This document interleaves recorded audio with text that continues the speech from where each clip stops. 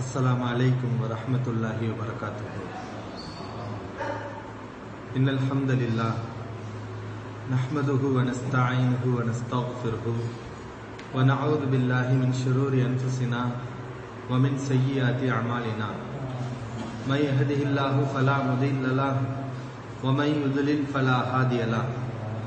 व अशहदु अन ला इलाहा इल्लल्लाहु वहदहु ला शरीका लहु व अशहदु अन्न मुहम्मदन अब्दुहु व रसूलुहु। अम्मा बाद। या अय्युहन्नास इत्तक़ू रब्बकुमुल्लज़ी खलक़कुम मिन नफ्सिन वाहिदा व खलक़ मिन्हा ज़ौजहा व बस्स मिन्हुमा रिजालन कसीरन व निसाअ वत्तक़ुल्लाह अल्लज़ी तसाअलून बिही वल अर्हाम இன்னல்லாஹ கான அலைக்கும் ரகீபா. பேரன்பிற்கும் பெருமதிப்பிற்கும் உரிய எல்லாம் வல்ல அல்லாஹ்வின் நல்லடியார்களே, நாம் அனைவரும் முஹம்மது நபி ஸல்லல்லாஹு அலைஹி வஸல்லம் அவர்களை அல்லாஹ்வுடைய தூதர் என்று நம்பிக்கை கொண்டிருக்கிறோம். நபி ஸல்லல்லாஹு அலைஹி வஸல்லம் அவர்களை அல்லாஹ்வுடைய தூதர் என்று நம்பிக்கை கொண்ட ஒவ்வொருவரும் தன்னுடைய உயிரை விட, உலகில் உள்ள அனைவரையும் விட, நம்மை பெற்றெடுத்த தாய் தந்தையரையும் விட மிகவும் நேசிக்க வேண்டும். இந்த நேசம் ஈமான். நபி ஸல்லல்லாஹு அலைஹி வஸல்லம் அவர்களை தரக்குறைவாக யாராவது பேசினால், அவர்களுடைய கண்ணியம் சீர்குலையும் வகையில் யாராவது வார்த்தைகளை கொட்டினால், அவர்களை மிகவும் வெறுப்பது ஈமான். அல்லாஹ் திருமறை குர்ஆனில் ஒரு வசனத்தில் குறிப்பிடுகிறான், அந்நபியு அவுலா பில் மூமினீன மின் அன்ஃபுஸிஹிம். இந்த நபி இறை நம்பிக்கையாளர்களுக்கு அவர்களின் உயிரை விடவும் மேலானவர். நம்மை ஒருவர் தாக்க முற்படுகிறார், நம்முடைய மானத்தில் கை வைக்கிறார், நம்மை ஒருவர் கேவலப்படுத்தும் முயற்சியில் ஈடுபடுகிறார், அதுபோன்று பேசுகிறார். இதை நாம் ஒத்துக்கொள்வோமா, ஏற்றுக்கொள்வோமா? இதற்காக நாம் எப்படி போராடுவோம்? இதற்காக எவ்வளவு ரோசப்படுவோம்? அவரிடத்தில் எவ்வளவு வெறுப்பு உணர்வுகளை வெளிக்கொணர்வோம்? இதைவிடவும் அதிகமான ரோசம், கோபம், வெறுப்புணர்வு நபி ஸல்லல்லாஹு அலைஹி வஸல்லம் அவர்களை இழிவுபடுத்தும் போது நமக்கு வர வேண்டும். வந்தால் அது ஈமானின் அடையாளம், வரவில்லை என்றால் அது குஃபுர், முனாஃபிக், நிஃபாக்குடைய அடையாளம். ரசூலுல்லாஹி ஸல்லல்லாஹு அலைஹி வஸல்லம் அவர்களை யார் பேசினாலும் நம்முடைய மனம் அதற்கு இடம் தரக்கூடாது. நேரடியாக பேசினாலும் சரி, மறைமுகமாக அவர்களை இழிவுபடுத்தினாலும் சரி. இஸ்லாமிய சமூகத்தை பொறுத்தவரை முஸ்லிம் என்று சொல்லிக் கொள்ளக்கூடியவர்கள் யாரும் முஹம்மது ஸல்லல்லாஹு அலைஹி அவர்களை நேரடியாக சாட மாட்டார்கள்.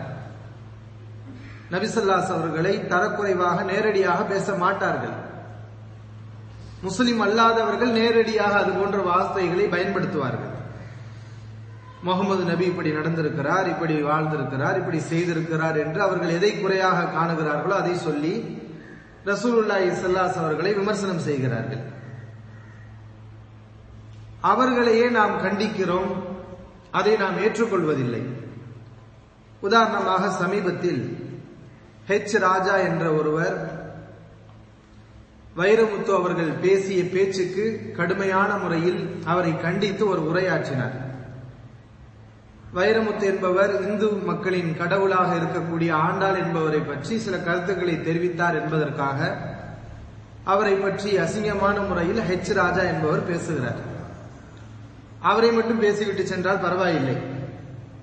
அவர் பேசக்கூடிய நேரத்தில் தேவையில்லாமல் நபி ஸல்லல்லாஹு அலைஹி அவர்களை வம்புக்கு இழுக்கிறார்.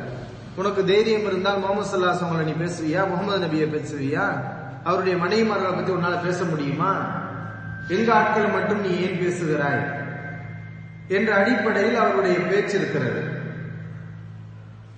அன்பான சகோதரர்களே, இவருடைய இந்த பேச்சுக்காக கொந்தளிக்கக்கூடியவர்கள், ஊர்தோறும் ஆர்ப்பாட்டங்களை, போராட்டங்களை நடத்தக்கூடியவர்கள், முஹம்மது ஸல்லல்லாஹு அலைஹி அவர்களை இந்த மனிதர் கேவலப்படுத்தி விட்டார், அசிங்கமாக பேச நினைக்கிறார், இவருக்கு நாங்கள் பாடம் புகட்டுவோம், இவரை குண்டர் சட்டத்தில் கைது செய்ய வேண்டும் என்று கொக்கரிக்கக்கூடியவர்கள், இவரை விடவும் பன்மடங்கு நபி ஸல்லல்லாஹு அலைஹி அவர்களை இவர்கள் கேவலமாக பேசிக் கொண்டிருக்கிறார்கள்.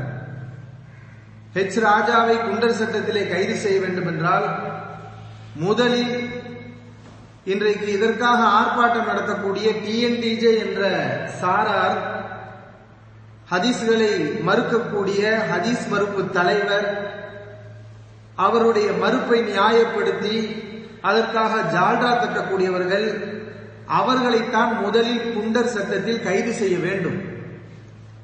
அந்த அளவுக்கு நபி ஸல்லல்லாஹு அலைஹி அவர்களை இவர்கள் அழகான வார்த்தைகளை போட்டு கேவலப்படுத்திக் கொண்டிருக்கிறார்கள். அழகான வார்த்தைகளை போட்டுவிட்டால் நபி ஸல்லல்லாஹு அலைஹி அவர்களை மதிப்பதாக ஆகிவிடுமா? உதாரணத்துக்கு ஒரு சில உதாரணங்களை நான் உங்களுக்கு சொல்கிறேன். அல்லாஹ்வுடைய சட்டம் நமக்கு, ஒரு மனிதன் தன்னுடைய மனைவியை 3 தடவை விவாகரத்து செய்து விட்டான். தனக்கு வழங்கப்பட்ட 3 வாய்ப்புகளையும் அவன் பயன்படுத்தி முடித்து விட்டால் அல்லாஹ் என்ன சொல்கிறான்? அவன் மறுபடியும் அந்த பெண்ணோடு வாழ முடியாது. அந்த பெண்ணோடு இவன் வாழ வேண்டும் என்றால், இருவரும் மறுபடியும் இணைந்து கணவன் மனைவியாக இருக்க வேண்டும் என்றால், அவளை வேறொருவன் கல்யாணம் செய்து அவன் விவாகரத்து செய்த பிறகுதான் இவர்கள் இணைய முடியும் என்பது குர்ஆனுடைய சட்டம். இந்த சட்டத்தை பொறுத்தவரை இறை மறுப்பாளர்களுக்கு இது ஒரு அசிங்கமான சட்டம். முஸ்லிம்களாகிய நம்மை பொறுத்தவரை இது இறைவனுடைய சட்டம், இதுதான் சரியானது, இதுதான் அழகானது. ஆனால் புத்தி கெட்டவர்களை பொறுத்தவரை இது அசிங்கமான சட்டம். கணவன் மனைவி 2 பேர் பிரிஞ்சிருக்கிறாங்கன்னா மறுபடியும் சேர நினைச்சா சேர்ந்துக்கிற வேண்டியதானே. அவங்கள மறுபடியும் சேர்றதுக்காக இப்படி ஒரு சட்டமா? இது எவ்வளவு அசிங்கமாக இருக்கிறது, கேவலமாக இருக்கிறது. இவன் மனைவியை வேறொருவனிடம் விட வேண்டுமா? அவன் கல்யாணம் முடிக்கணுமா? உடன் ஒருவர் ஈடுபடணுமா? அதுக்கப்புறம் இவன் திருமணம் செய்ய வேண்டும் என்றால் இது கேவலமாக இல்லையா என்று இதை கூட கேள்வி கேட்கத்தான் செய்கிறார்கள். இவர்கள் கேட்கிறார்கள் என்பதற்காக இன்றைக்கு ஒருவர் என்ன செய்கிறார்?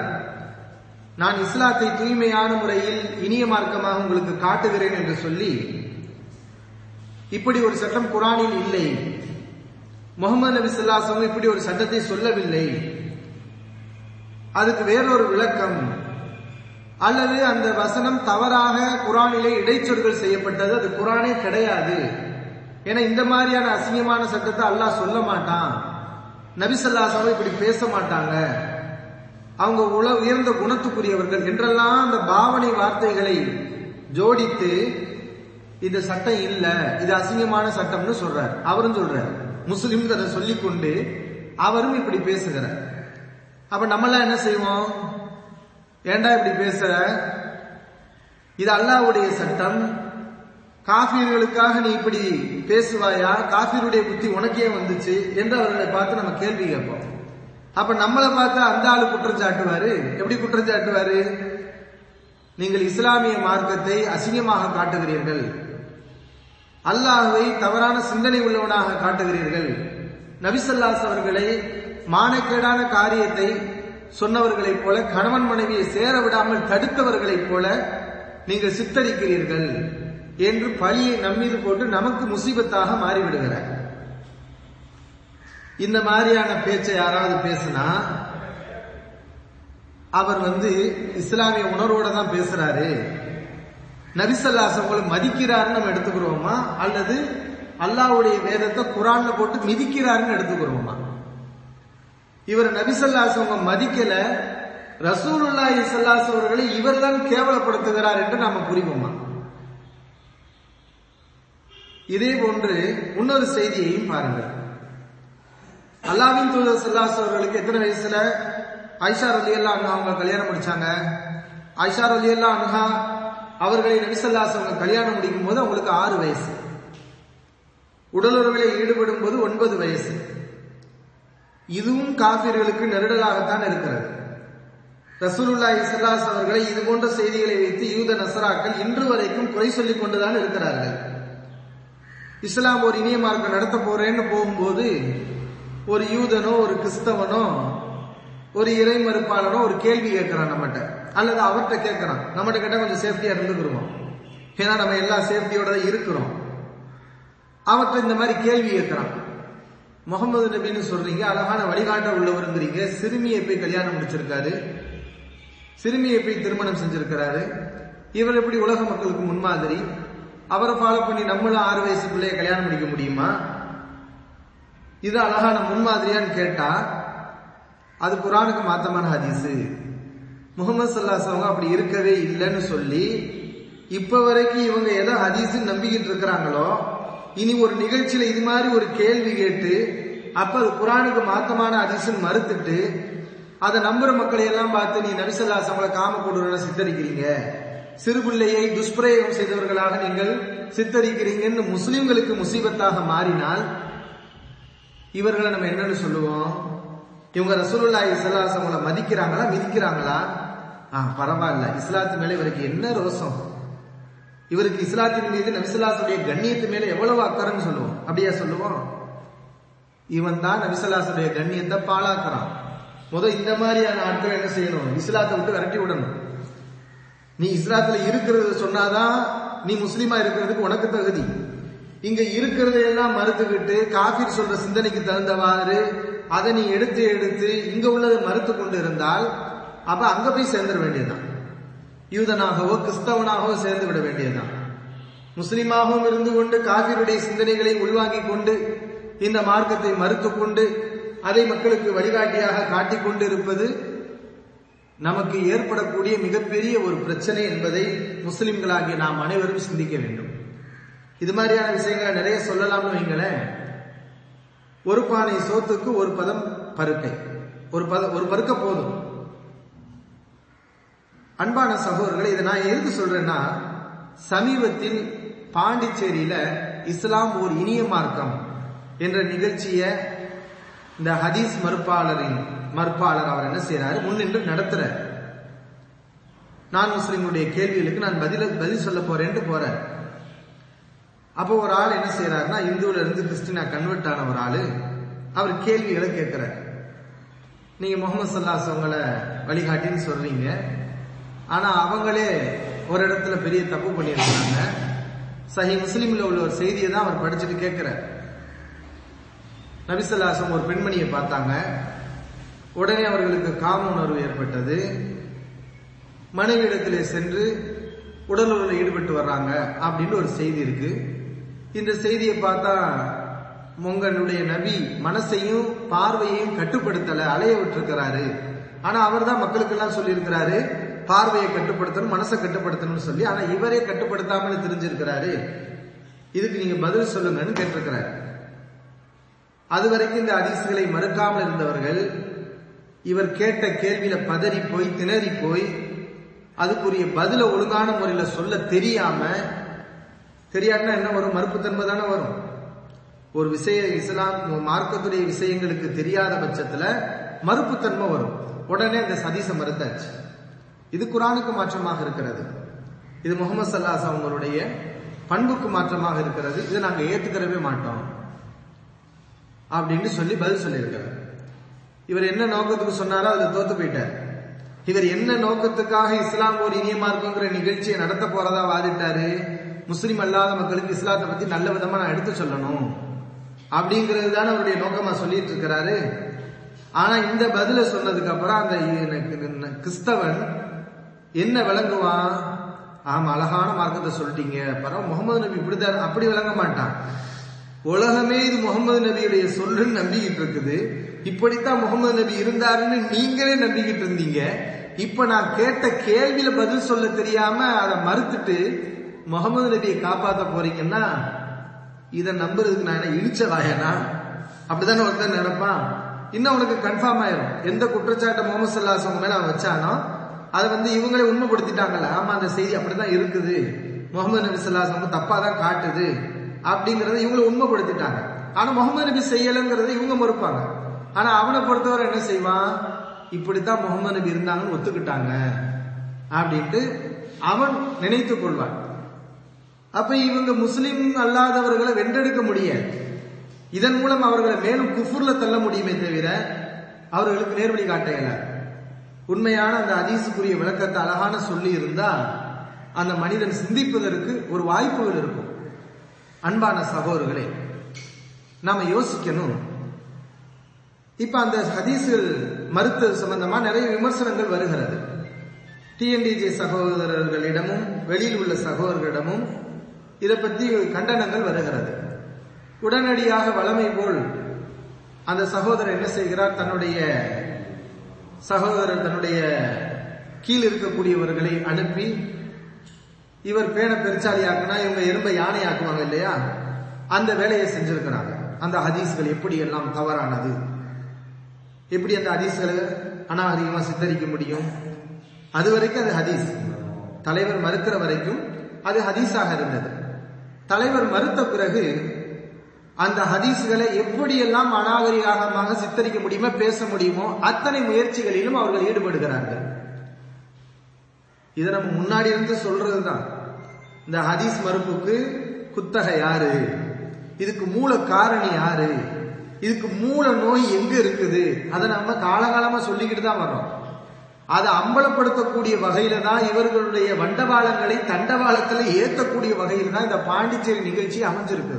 அப்படிதான் தௌபா செஞ்சு திருந்துனா நல்ல ஒரு மாற்றத்தை பார்க்கலாம். இல்லை என்றால் இந்த பாண்டிச்சேரி மாதிரி இன்னும் 4 பாண்டிச்சேரி நடக்கும். அதுல இந்த வண்டவாளங்கள்லாம் தண்டவாளங்கள்ல ஏறும்.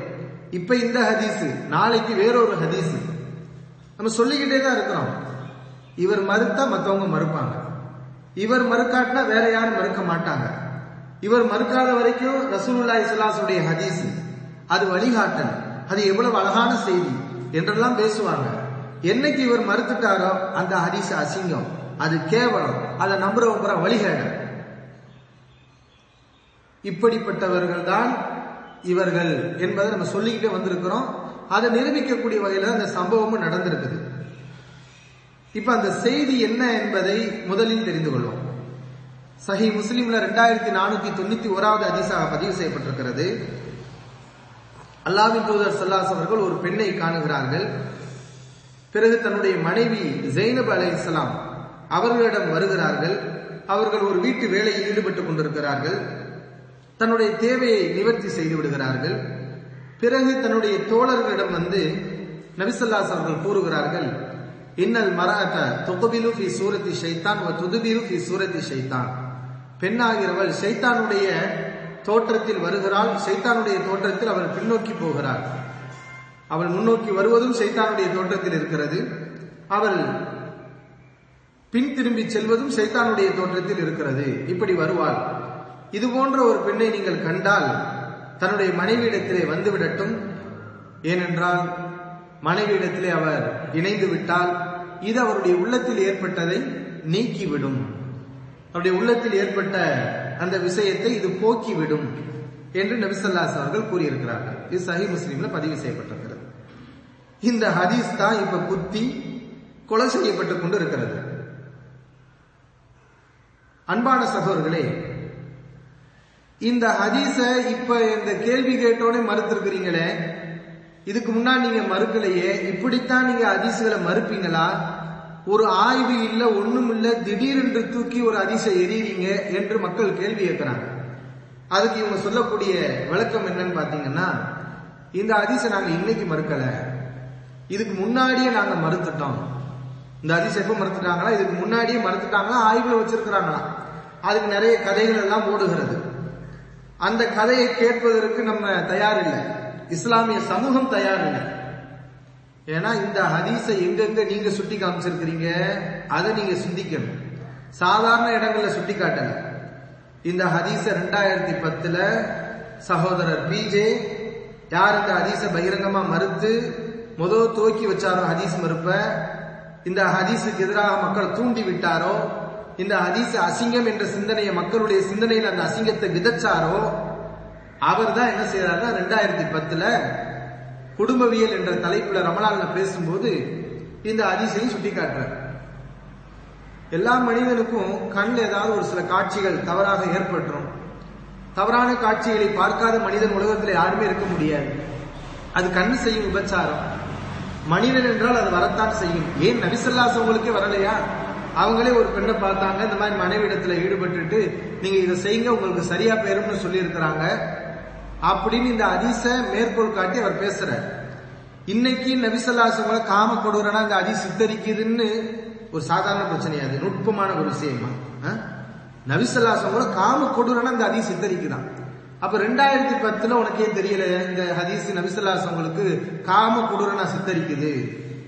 அப்ப நீங்க காம கொடூரன் கிடையாது. இந்த ஹதீஸ சொல்லும் போது நபி ஸல்லல்லாஹு அலைஹி வஸல்லம் காம கொடூரன் கிடையாது. இந்த ஹதீஸே காமம் கிடையாது. அழகான ஹதீஸ், குடும்பவியல்ல பேச வேண்டிய ஹதீஸ். உலகத்துல அதையெல்லாம் கேட்டவங்க யாருக்கும் பிரச்சனையும் வரல. அதை எத்தனை ஆயிரக்கணக்கான பேர் கேட்டாங்கல்ல, உங்க டிஎன்டிஜே மக்கள் தானே கேட்டாங்க. யாராவது இப்படி பெரியதெல்லாம் ஒரு ஹதீஸா அப்படின்னு வந்துச்சா? எல்லாரும் கேட்டிருக்கிறாங்க, யாருக்கும் ஒரு பிரச்சனை வரல. அப்பெல்லாம் பிரச்சனை வரல. ஏன்னா அதுக்கப்புறம் பாத்தீங்கன்னா ஒரு சில கதைகளை சொல்றாங்க. அதுக்கப்புறம் எம்ஏ சுலைமான் சொன்னார், எவர் சொன்னா நீங்க உடனே என்ன செஞ்சிருக்கணும்? நாங்க முன்னாடியே இந்த ஹதீஸை நாங்க மறுத்துட்டோம், இது சரியான ஹதீஸ்ல முடிவெடுத்துட்டோம்னா மக்களுக்கு நீங்க அறிவிச்சிருக்கணும். எவ்வளவு மக்கள்கிட்ட போயிருக்கு, நபி ஸல்லல்லாஹு அலைஹி வஸல்லம் காம கொடூரன சித்தரிக்கக்கூடிய ஹதீஸ்ங்கிறீங்க. அப்ப இதை நீங்க மக்களுக்கு எடுத்து சொல்லியிருக்கணும். இந்த ஹதீஸ் நாங்க வாபஸ் வாங்கிட்டோம், இது குர்ஆனுக்கு மாத்தமா இருக்கு, நபியுடைய குணத்துக்கு மாத்தமா இருக்கு சொல்லி இருக்கணும். சொல்லவே இல்லை. 2012 தீன்குல ஏகத்துவ இணையதளத்துல ஒரு லெட்டர் எழுதுறாங்க, ஒரு கட்டுரை எழுதுறாங்க. என்னன்னா, பெண்கள் முகத்தை மூடலாமா, பெண்கள் முகத்தை கண்டிப்பாக மூட வேண்டுமா? அது அவங்க நிலைப்பாட்டை சொல்றாங்க. பெண்கள் முகத்தை திறந்திருக்கலாம், தவறு இல்லை. அதுக்குரிய ஆதாரங்கள் பட்டியலிட்டா அந்த ஆதாரங்கள் இது ஒரு ஆதாரம். இது 2012.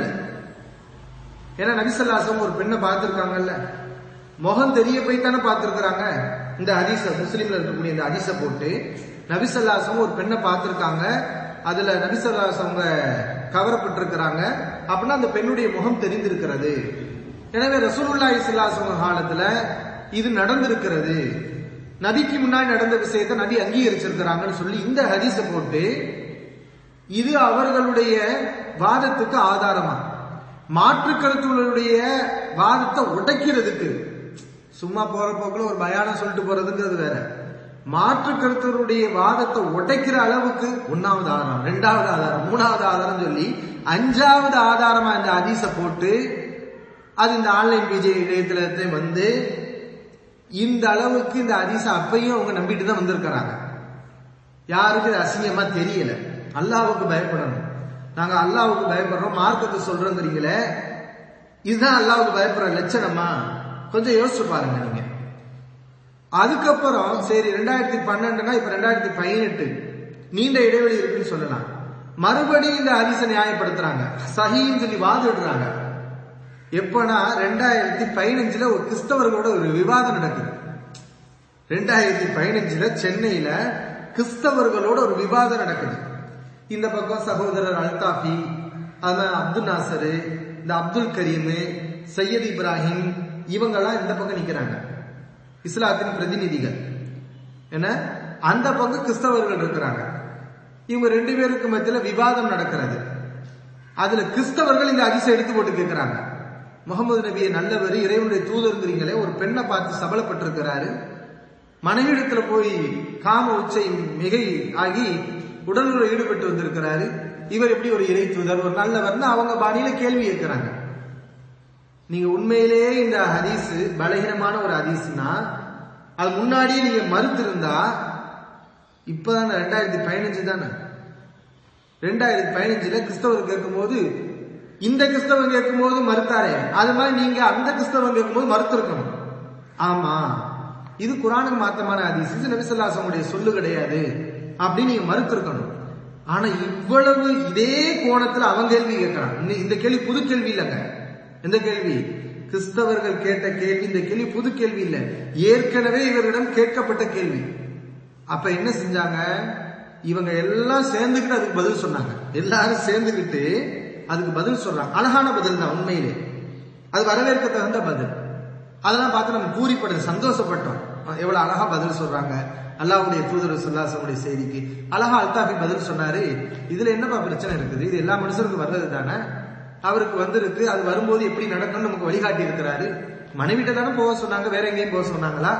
அல்லது நீ எதை பார்த்தி அதுக்கு பின்னாடியே போன்னு சொன்னாங்களா? அதுக்கு பின்னாடி போகாத இங்கிட்டு சரி பண்ணிக்கொண்டு அழகா வழிகாட்டி இருக்கிறாரு. இதுல என்னப்பா உங்களுக்கு பிரச்சனை இருக்குன்னு வாயடைச்சாங்க.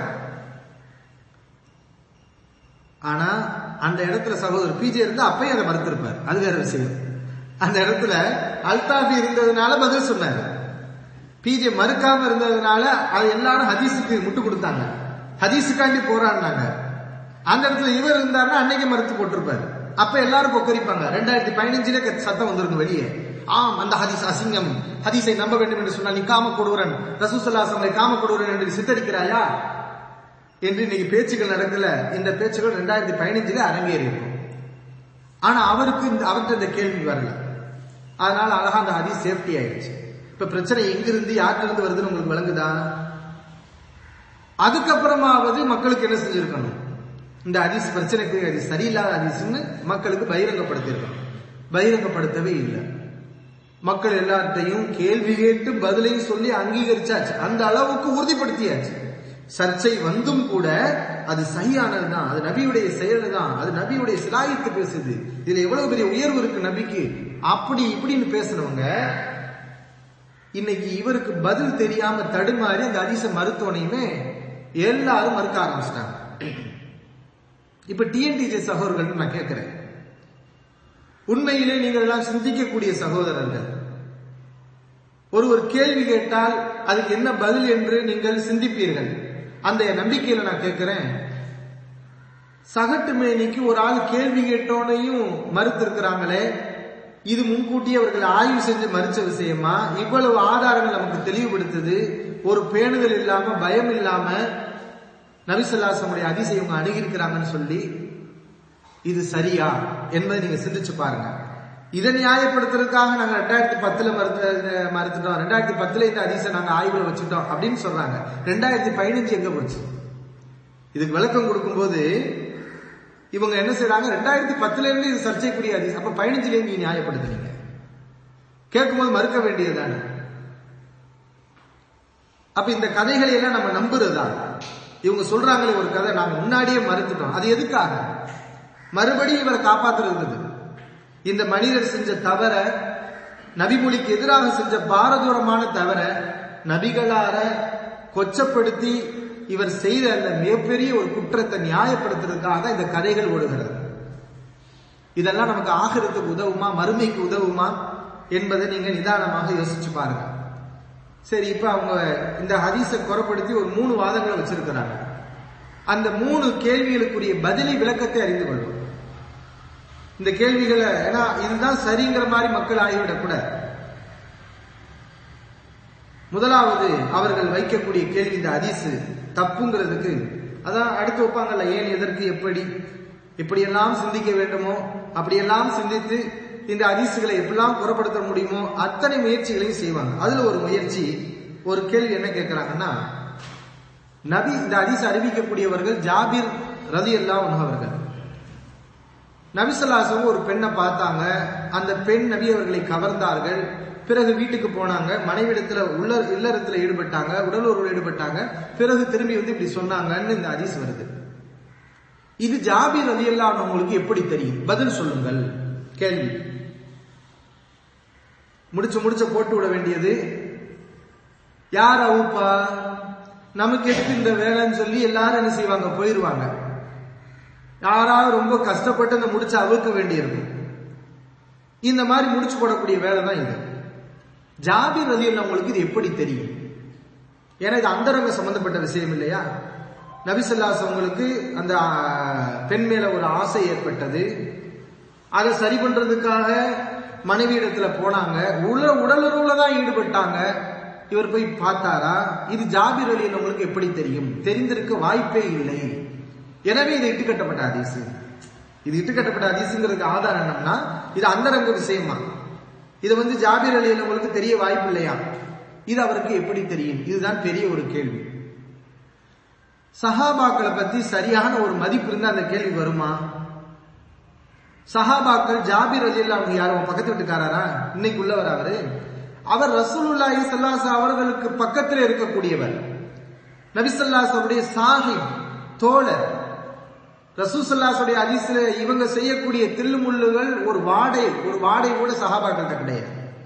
என்ன இருக்குதோ அதை அப்படி சொல்லுவாங்க. ரொம்ப பயப்படுவாங்க ரசூல் ஸல்லல்லாஹு அலைஹி வஸல்லம் ஹதீஸ்ல பேசுறதுக்கு. ஒரு சில விஷயங்கள் உங்களுக்கு நான் ஞாபகப்படுத்துறேன். அனஸ் இப்னு மாலிக் ரலியல்லாஹு அன்ஹு அவங்க சொல்றாங்க, நான் மட்டும் தப்பா சொல்லிடுவேங்கிற பயம் மட்டும் எனக்கு இல்லாட்டினா ரசூலுல்லாஹி ஸல்லல்லாஹு அலைஹி வஸல்லம் இருந்து நான் நிறைய ஹதீஸை கேட்டிருக்கேன், அது எல்லாத்தையும் உங்களுக்கு நான் சொல்லியிருக்கேன். ஆனா பல ஹதீஸை நான் சொல்றது இல்லை. மிகவும் உறுதிப்படுத்தி எனக்கு மிக உறுதியா தெரியும்ல அந்த மாதிரி விஷயங்களை மட்டும்தான் நான் உங்களுக்கு சொல்லிக் கொண்டிருக்கிறேன் அப்படின்னு சொல்றாங்க அனஸ் ரலியல்லாஹு அன்ஹு அவர்கள். அப்ப நிறைய ஹதீஸ்களை கேட்டும் கூட இந்த பயத்தாலதான் விட்டாங்க சஹாபாக்கள். இதுதான் சஹாபாக்கள். ஒரு சின்ன ஒரு டவுட் வந்தா கூட ரசூலுல்லாஹ் மேல சொல்ல மாட்டேன், ஏன்னா நபி சொல்லியிருக்கிறாங்க மன் கதப அலைய முத்தான் மீதன், என் மேல வேண்டும்னே போய் சொன்னா அவன் நரகத்துக்கு போவான்னு சொல்லியிருக்கிறாங்க, நான் சொல்ல மாட்டேன்.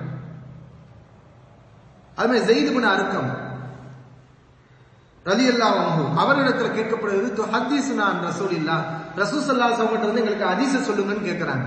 அவங்க சொல்றாங்க கபீர்னா வ நசீனா, நமக்கு வயசாயிருச்சு, பல விஷயங்களை மறந்துட்டோம். வல் ஹதீஸ் அன் ரசூலில்லாஹி ஸல்லல்லாஹு அலைஹி வஸல்லம் ஷதீத், நபி ஸல்லல்லாஹு அலைஹி வஸல்லம் இருந்து ஹதீஸ் அறிவிக்கிறது அது பயங்கரமான ஒரு விஷயம், சாதாரண விஷயம் இல்லை. அது ரொம்ப கவனமாக அறிவிக்கணும். இதுக்காக இவ்வளவு பேணுதலோடு நடந்து கொண்டவர்கள் தான் சஹாபாக்கள். அப்ப அந்த சஹாபி மேல இந்த நல்லெண்ணம் இருந்திருந்தா, எந்த நல்லெண்ணம் இல்லாத சொல்ல மாட்டாங்க, இல்லாத இட்டுக்கட்டி பேச மாட்டாங்க, நபி சொல்றதான் சொல்லுவாங்க. சாதாரண முறையில் இந்த கேள்விக்கு பதில் சொல்லலாம். எப்படி ஜாபீர் உங்களுக்கு தெரியும்? நபி சொல்லித்தான் தெரியும், வேற எப்படி தெரியும்? அவங்க நபிட்ட நான் கேட்டேன்னு சொன்னாதான் நம்புவியா? அப்ப அவங்க பொய் சொன்னாங்களா? சஹாபாக்கள் பொய் சொல்ல மாட்டாங்கல்ல. சொல்லப்போனா சஹாபாக்கள் தான் நம்ம ஆய்வு பண்றதே இல்லை ஹதீஸ்களை. மற்ற தாபீன்கள் தப தாபீன்கள் எல்லோரையும் நல்லவங்களா கெட்டவங்களா எப்படிப்பட்டவங்க எல்லாத்தையும் பார்ப்போம். ஆனா சஹாபி என்று வந்து விட்டால், அதுவும் ஜாபீர் ரலியல்லாஹு அன்ஹு ஏராளமான ஹதீஸ்களை, ஆயிரக்கணக்கான ஹதீஸ்களை அறிவித்த ஒரு சிறந்த ஒரு சஹாபி. அவங்க இந்த விஷயத்தை சொன்னாங்கன்னா அவங்களுக்கு எப்படி தெரியும்னா, நபிட்ட கேட்டிருப்பாங்க, நபி சொல்லி இருப்பாங்க, அப்படி தெரியும். இப்படி நம்புறதுக்கு முஸ்லிம்களுக்கு என்ன பிரச்சனை? உனக்கு என்ன வந்துச்சு இப்படி நம்புறதுக்கு? இது ஒரு பெரிய கேள்வியா, வெக்க வேண்டாம் இப்படி கேட்கறீங்களே. இது மாதிரி கேட்டா எத்தனை ஹதீஸ்களை மறுக்கலாம்? இது போற ரூட் எல்லாமே ஹதீஸ எதையுமே இல்லாம ஆக்குறதுக்குரிய ரூட்டுகள் தான். அப்படிதான் வரும். ஒன்ன மறுத்து அதை நியாயப்படுத்துறதுக்காக 10 வாதங்களை வச்சா, அந்த 10 வாதத்தை வச்சு ஆயிரக்கணக்கான ஹதீஸ் போகும். கடைசியில் அவ்வளவு புராணம் தான் போய் நிக்கணும். ஹதீஸ் கலையில ஒரு விதி இருக்குது, முர்சலு சஹாபி என்று. அதாவது சஹாபாக்கள் நபி ஸல்லல்லாஹு அலைஹி வஸல்லம் பத்தி சில செய்திகளை சொல்லுவாங்க. அவங்க அறிவிக்கக்கூடிய அந்த செய்தி எப்படி இருக்குன்னா, அவங்க நேரடியா பார்த்திருக்க வாய்ப்பு இல்லாத செய்தியா இருக்கு. அவங்க அந்த சம்பவத்துல கலந்து கொண்டிருக்க மாட்டாங்க, ஆனால் அந்த மாதிரியான செய்திகளை அறிவிப்பாங்க. இது செய்திகளை ஏத்துக்கலாமான்னு கேட்டா ஏத்துக்கலாம். ஏன் ஏத்துக்கலாம்னா, ரசூலுல்லாஹி ஸல்லல்லாஹு அலைஹி வஸல்லம் மேல சஹாபாக்கள் பொய் சொல்ல மாட்டாங்க. நபிட்ட கேட்டு சொல்லியிருப்பாங்க, அல்லது வேறொரு சஹாபிட்ட கேட்டிருப்பாங்க. இது மாதிரியான ஹதீஸ்களை ஏத்துக்கலாம். நிறைய ஹதீஸ்கள் இருக்கு. உதாரணத்துக்கு ஒரு சில செய்திகள் நான் சொல்றேன். அனஸ் இப்னு மாலிக் ரலியல்லாஹு அன்ஹு அவங்க அறிவிக்கிறாங்க, புகாரியில தான் இருக்கிறது, 5215வது ஹதீஸ். அவங்க சொல்றாங்க, நபி ஸல்லல்லாஹு அலைஹி வஸல்லம் ஒரே இரவில் ஒரே குளிப்பில் தன்னுடைய மனைவிமார்கள் அனைவரிடமும் சென்று விட்டு வருவார்கள். ஒரே குளிப்பு தான், ஆனா எல்லா மனைவிமார்கிட்ட போயிட்டு வருவாங்க. அன்றைய தினத்தில் அவர்களுக்கு 9 மனைவிமார்கள் இருந்தார்கள். இது யார் அறிவிக்கிறா? அனஸ் ரலியல்லாஹு அன்ஹு அறிவிக்கிறாங்க. இப்ப இவங்க கேட்ட பாடியில இதே கேள்வி எங்க கேட்டோம்னா இந்த ஹதீஸ் அவுட்டு, மறுத்துருங்க. மறுத்தாலும் ஆச்சரியப்படுறதுக்கு இல்ல, மறுக்கிற கூட்டம் தான். ஆமா இதை மறுக்கத்தான் வேணும்னு சொல்லுவாங்க. ஆனா நம்ம சிந்திக்கக்கூடிய மக்கள்கிட்ட நம்ம கேட்கிறோம், இப்ப இந்த ஹதீஸை மறுப்பீங்களா? இது அனஸ் இப்னு மாலிக்கு எப்படி தெரியும்? ஒரே இரவுல ஒவ்வொரு மனைமார்களும் போயிட்டு வருவாங்க. ஒரே குளிப்பு பத்தியும் வருது. ஒரே குளிப்பு, எல்லா மனைமார்களும் உடல் உறவு கொண்டுட்டு வருவாங்க. இது அனஸ் இப்னு மாலிக்கு எப்படி தெரியும்? நபி ஸல்லல்லாஹு அலைஹி வஸல்லமோடயே போனாரா? இல்ல அந்தரங்க பெற்று தானே. இது நபியை தவிர வேற யாருக்கும் தெரியாது. அப்ப இது அனசுக்கு எப்படி தெரியும்? இது இட்டு கட்டப்பட்ட ஹதீஸ் சொல்லுவீங்களா? கேட்கறீங்களா கேள்வி? இதுக்கு இட்டு கட்டப்பட்ட ஹதீஸ் சொல்லுங்க. சொல்லுங்க, மக்கள் தெரிந்து கொள்வார்கள். ஆனா இந்த ஹதீஸ் நம்புறது நமக்கு ஒன்றும் பிரச்சனை இல்லை, மூமின்களுக்கு ஒரு பிரச்சனை இல்லை. ஏன்? இது அனஸ் இப்னு மாலிக் பார்த்திருக்க முடியாது. ஒன்னு நபி சொல்லியிருப்பாங்க, அல்லது நபியின் மனைவிமார்கள் சொல்லியிருப்பாங்க. அனஸ் இப்னு மாலிக் ரலியல்லாஹு அன்ஹு பொறுத்தவரை அதிகமாக நபி ஸல்லல்லாஹு அலைஹி வஸல்லம் மனைவிமார்களிடத்துல மார்க்கத்தை படிச்சவர், பல விஷயங்களை தெரிந்து கொண்டவர். அப்படி சொல்லியிருப்பாங்கன்னு சொல்லி இதை நம்ம ஏற்றுக்கிறோம். இதுல என்ன பிரச்சனை இருக்குது? இதே மாதிரி இன்னொரு செய்தி புகாரியில் 2235வது ஹதீஸ். இதையும் அனஸ் இப்னு மாலிக் ரலியல்லாஹு அன்ஹு அவங்க தான் அறிவிக்கிறாங்க. ஹைபர் போர்க்களத்தில் நபி ஸல்லல்லாஹு அலைஹி அவர்கள் சஃபியா ரலியல்லாஹு அன்ஹா அவர்களை கைதியாக பிடித்தார்கள். பிறகு அவங்களை கல்யாணம் முடிச்சு விட்டாங்க. நபி ஸல்லல்லாஹு அலைஹி அவர்கள் சத்துர் ரௌஹா என்ற இடத்துக்கு வந்தபோது ஹப்ஸா ரலியல்லாஹு அன்ஹா மாதவிடாயிலிருந்து சுத்தமானார்கள். பிறகு நபி ஸல்லல்லாஹு அலைஹி அவர்கள் அவர்களோடு உடல் உறவிலே ஈடுபட்டார்கள் அப்படிங்கிற செய்தியை அனஸ் இப்னு மாலிக் ரலியல்லாஹு அன்ஹு அறிவிக்கிறாங்க. புகார்ல தான் இருக்குது. இப்ப இதே கேள்வியை கேட்போம். ஹப்ஸா ரலியல்லாஹு அன்ஹா சஃபியா ரலியல்லாஹு அன்ஹா மாதவிடாயிலிருந்து சுத்தமானாங்கிறது அனஸ் இப்னு மாலிக்கு எப்படி தெரியும்? அவர் ஒரு ஆம்பளை. இது அவங்க சொன்னாதான் தெரியும், மத்தவங்க கூட சொல்ல முடியாது, வேற பெண்கள் கூட சொல்ல முடியாது. சஃபியா ரலியல்லாஹு அன்ஹா அவங்க சொன்னாதான் தெரியும். அப்ப ஆணாக இருக்கக்கூடிய அனஸ் இப்னு மாலிக்கு இது எப்படி தெரியும்? அதுக்கப்புறம் நபி ஸல்லல்லாஹு அலைஹி வஸல்லம் அவங்களோட உடலுறவுல ஈடுபட்டாங்கிறது அனஸுக்கு எப்படி தெரியும்? இதுவும் மெட்டுக்கட்டப்பட்ட ஹதீஸ். சொல்ல முடியுமா? இது மாதிரியான நிகழ்வுகள் நிறைய இருக்கிறது. பதவுல் வஹி, வஹியின் துவக்கம். நபி ஸல்லல்லாஹு அலைஹி அவர்களுக்கு ஆரம்பத்தில் வஹி எப்படி வந்தது? ஜிப்ரீல் அலைஹிஸ்ஸலாம் முத எப்படி சந்திச்சாங்க? ஹிரா குகைக்கு போனாங்க. அதுக்கப்புறம் அவங்களுக்கு என்னென்ன நிலைமைகள் எல்லாம் ஏற்பட்டது? இது எல்லாத்தையும் விளக்கக்கூடியவர்கள் அன்னை ஆயிஷா ரலியல்லாஹு அன்ஹா. ஆனா இந்த சம்பவம் நபி ஸல்லல்லாஹு அலைஹி வஸல்லம் இந்த 40 வயசு இருக்கும்போது ஆயிஷா ரலியல்லாஹு அன்ஹா பிறக்கவே இல்லை. இந்த வஹி நபி ஸல்லல்லாஹு அலைஹி வஸல்லம் இறங்கும் போது ஆயிஷா ரலியல்லாஹு அன்ஹா பிறக்கவே இல்லை. ஆனா அவங்க தான் இந்த ஹதீஸை அறிவிக்கிறாங்க. இது எப்படி சாத்தியம் அப்படின்னு கேட்டு இந்த ஹதீஸை மறுக்க முடியுமா? சிம்பிளா நம்ம புரிஞ்சிடும். அவங்க பார்த்திருக்க வாய்ப்பு இல்ல. நபியோட தானே இப்ப இருந்தாங்க. நபியை பத்தி சொல்றாங்கன்னா நபிட்ட தானே கேட்டிருப்பாங்க. இது என்ன பெரிய விஷயம் உனக்கு? அல்லது வேற ஒரு சஹாபி நபிட்ட கேட்ட வேற ஒரு சஹாபிட்ட கேட்டிருப்பாங்க என்று சிம்பிளாக புரிய வேண்டிய விஷயம். அது ஒரு பெரிய ஆதாரமா மாதிரி இந்த ஹதீஸை மறுக்கிறதுக்கு ஜாபிர் அலியில் உங்களுக்கு எப்படி தெரியும் அப்படின்னு ஒரு கேள்வி. இது அர்த்தமற்ற கேள்வி என்பதை நாம் சிந்திக்க வேண்டும், புரிய வேண்டும். இது மாதிரி நிறைய விஷயங்கள் நான் எடுத்துட்டு வந்திருக்கிறேன். ஆனா இது போதும் இவர்களுக்கு பதிலாக. இரண்டாவது, இது மொத்தம் 3 குற்றச்சாட்டுகள் வச்சாங்கல்ல, இது ஒரு குற்றச்சாட்டு. இரண்டாவது அவர்கள் வைக்கக்கூடிய ஒரு குற்றச்சாட்டு என்னன்னு கேட்டா, இந்த ஹதீஸ் நபி ஸல்லல்லாஹு அலைஹி அவர்களை காம கொடூரராக சித்தரிக்குதான். எப்படி சித்தரிக்குதான்? காம கொடூரராக சித்தரிக்குது. ஒரு கிறிஸ்தவன் கேட்ட கேள்விக்கு அப்புறம் இந்த சிந்தனை வந்திருக்கு. அப்ப காம கொடூரம் யாரு?